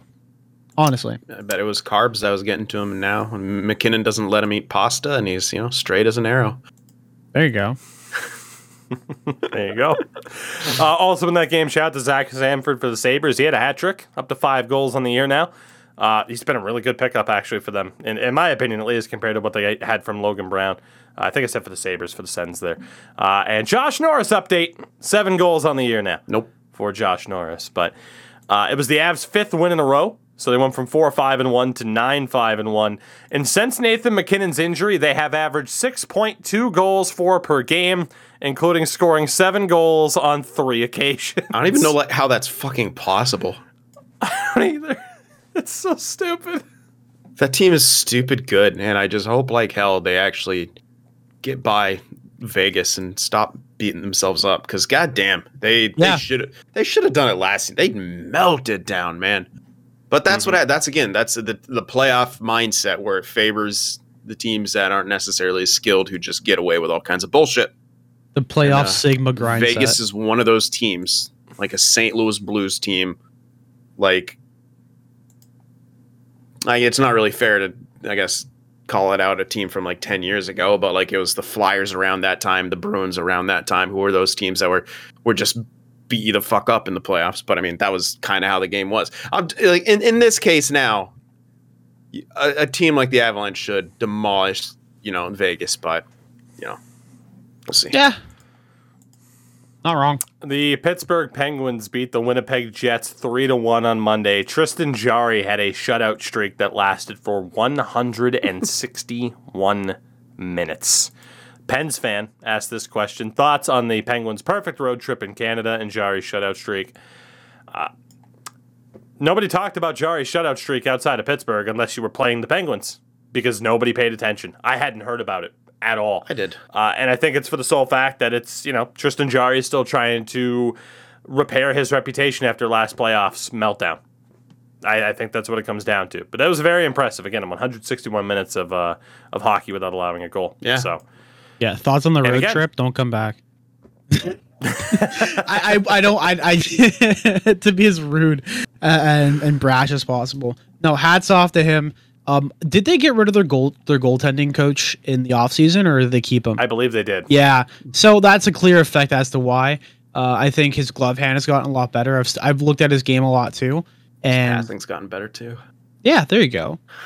That's it. Congrats, Tristan. I was going to call him Christian.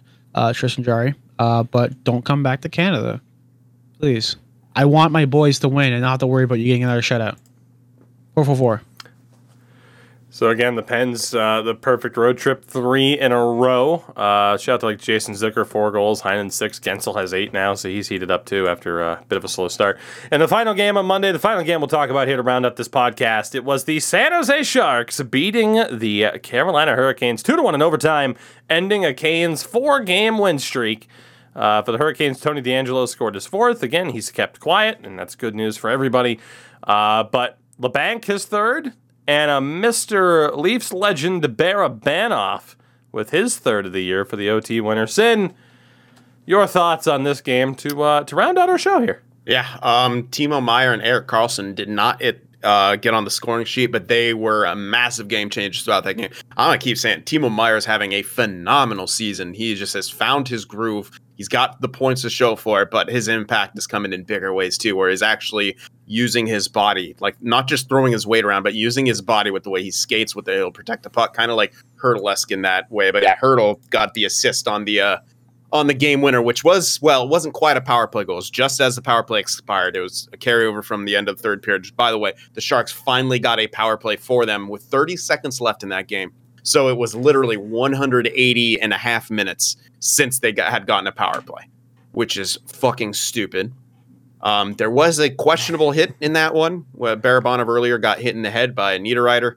I usually do this. I send the video out to my friend who's not a Sharks fan. I'm like, what do you think about this hit? He said Barabanov kind of, it looked more like Niederreiter was trying to brace himself, and he did kind of extend upwards, but it was a reverse hit situation. Either way, even if it was egregious, it's not going to get looked at. Again, I'm going to say it one more time. It has been since December 16th of 2016 since a player has been suspended for an offense committed against the Sharks, so we know it's not going to get looked at. Coincidentally, since George Peros took over. Weird. It's not like he played for one of the Sharks' biggest rivals, got his ass kicked by Ryan Clough or anything. But yeah, it was a solid game. It was a gutsy win, and it's a team that's hovering around 500 like the Sharks, a bubble team playing an elite contender. And what we talk about all these kind of teams that are seemingly making the switch, they're staying in it. They're hard to play against. They're hard to beat. They got the job done, and they worked their asses off for it. They could not get a call the entire game once again, but they stuck with it and got the win in OT, and I'll take it. It was a good team effort, and again, against one of the better teams in the NHL, and hell yeah. Yeah. So with that, everybody, we'll look to wind things down on this particular show. A very busy day on the schedule for Wednesday. Again, no games on Thursday. And then Friday, we'll be back with the show and probably talk about some of the games that are in progress for that one because, of course, it's Black Friday. There's a lot of afternoon games there. There's only 3 games tonight, one of which already started. Shout out to the Lightning who scored on their first shot against the Flyers. Of course. The Blackhawks play the Flames, so congrats to Calgary for losing to a Western Conference team for some reason. And the Oilers play the Stars tonight, and this came out from Sportsnet Stats. Leon Draisaitl has 16 points in his last 15 games against the Dallas Stars. So congrats to Leon Draisaitl on a hat trick tonight against Dallas that could get Rick Bowness fired. Who's to say? But yeah, damn. Endo, plug your stuff, man. Hi, I'm Endo. You can follow me on Twitter, Twitch, YouTube, at Endo Mills. That's where I'm at. That's where you can find me. And yeah, that's me. Sinsky. Yeah, and you can find me on Twitter at SinFTWProd and on YouTube and occasionally Twitch at SinFTW Productions. That's Sin for the win. Fantastic. And of course, I am everywhere at Tuki24. You can catch me in the morning/afternoon on Twitch, at least for this week, maybe for the rest of the year, maybe for the rest of time. Who's to say? I'm trying to be a normal person for a little bit. Can you imagine that? Ew. But with that said, again, we'll see you all on Friday. For those of you in the United States, have a good Thanksgiving on Thursday. And to the rest of you, don't die Black Friday shopping on Friday. Freaking wait until Cyber Monday. You'll get the same deals, and you don't have to leave your house. It's awesome. Yeah. It's fantastic. We'll see you all after the holiday. Goodbye. Goodbye. Come on. Bye-bye.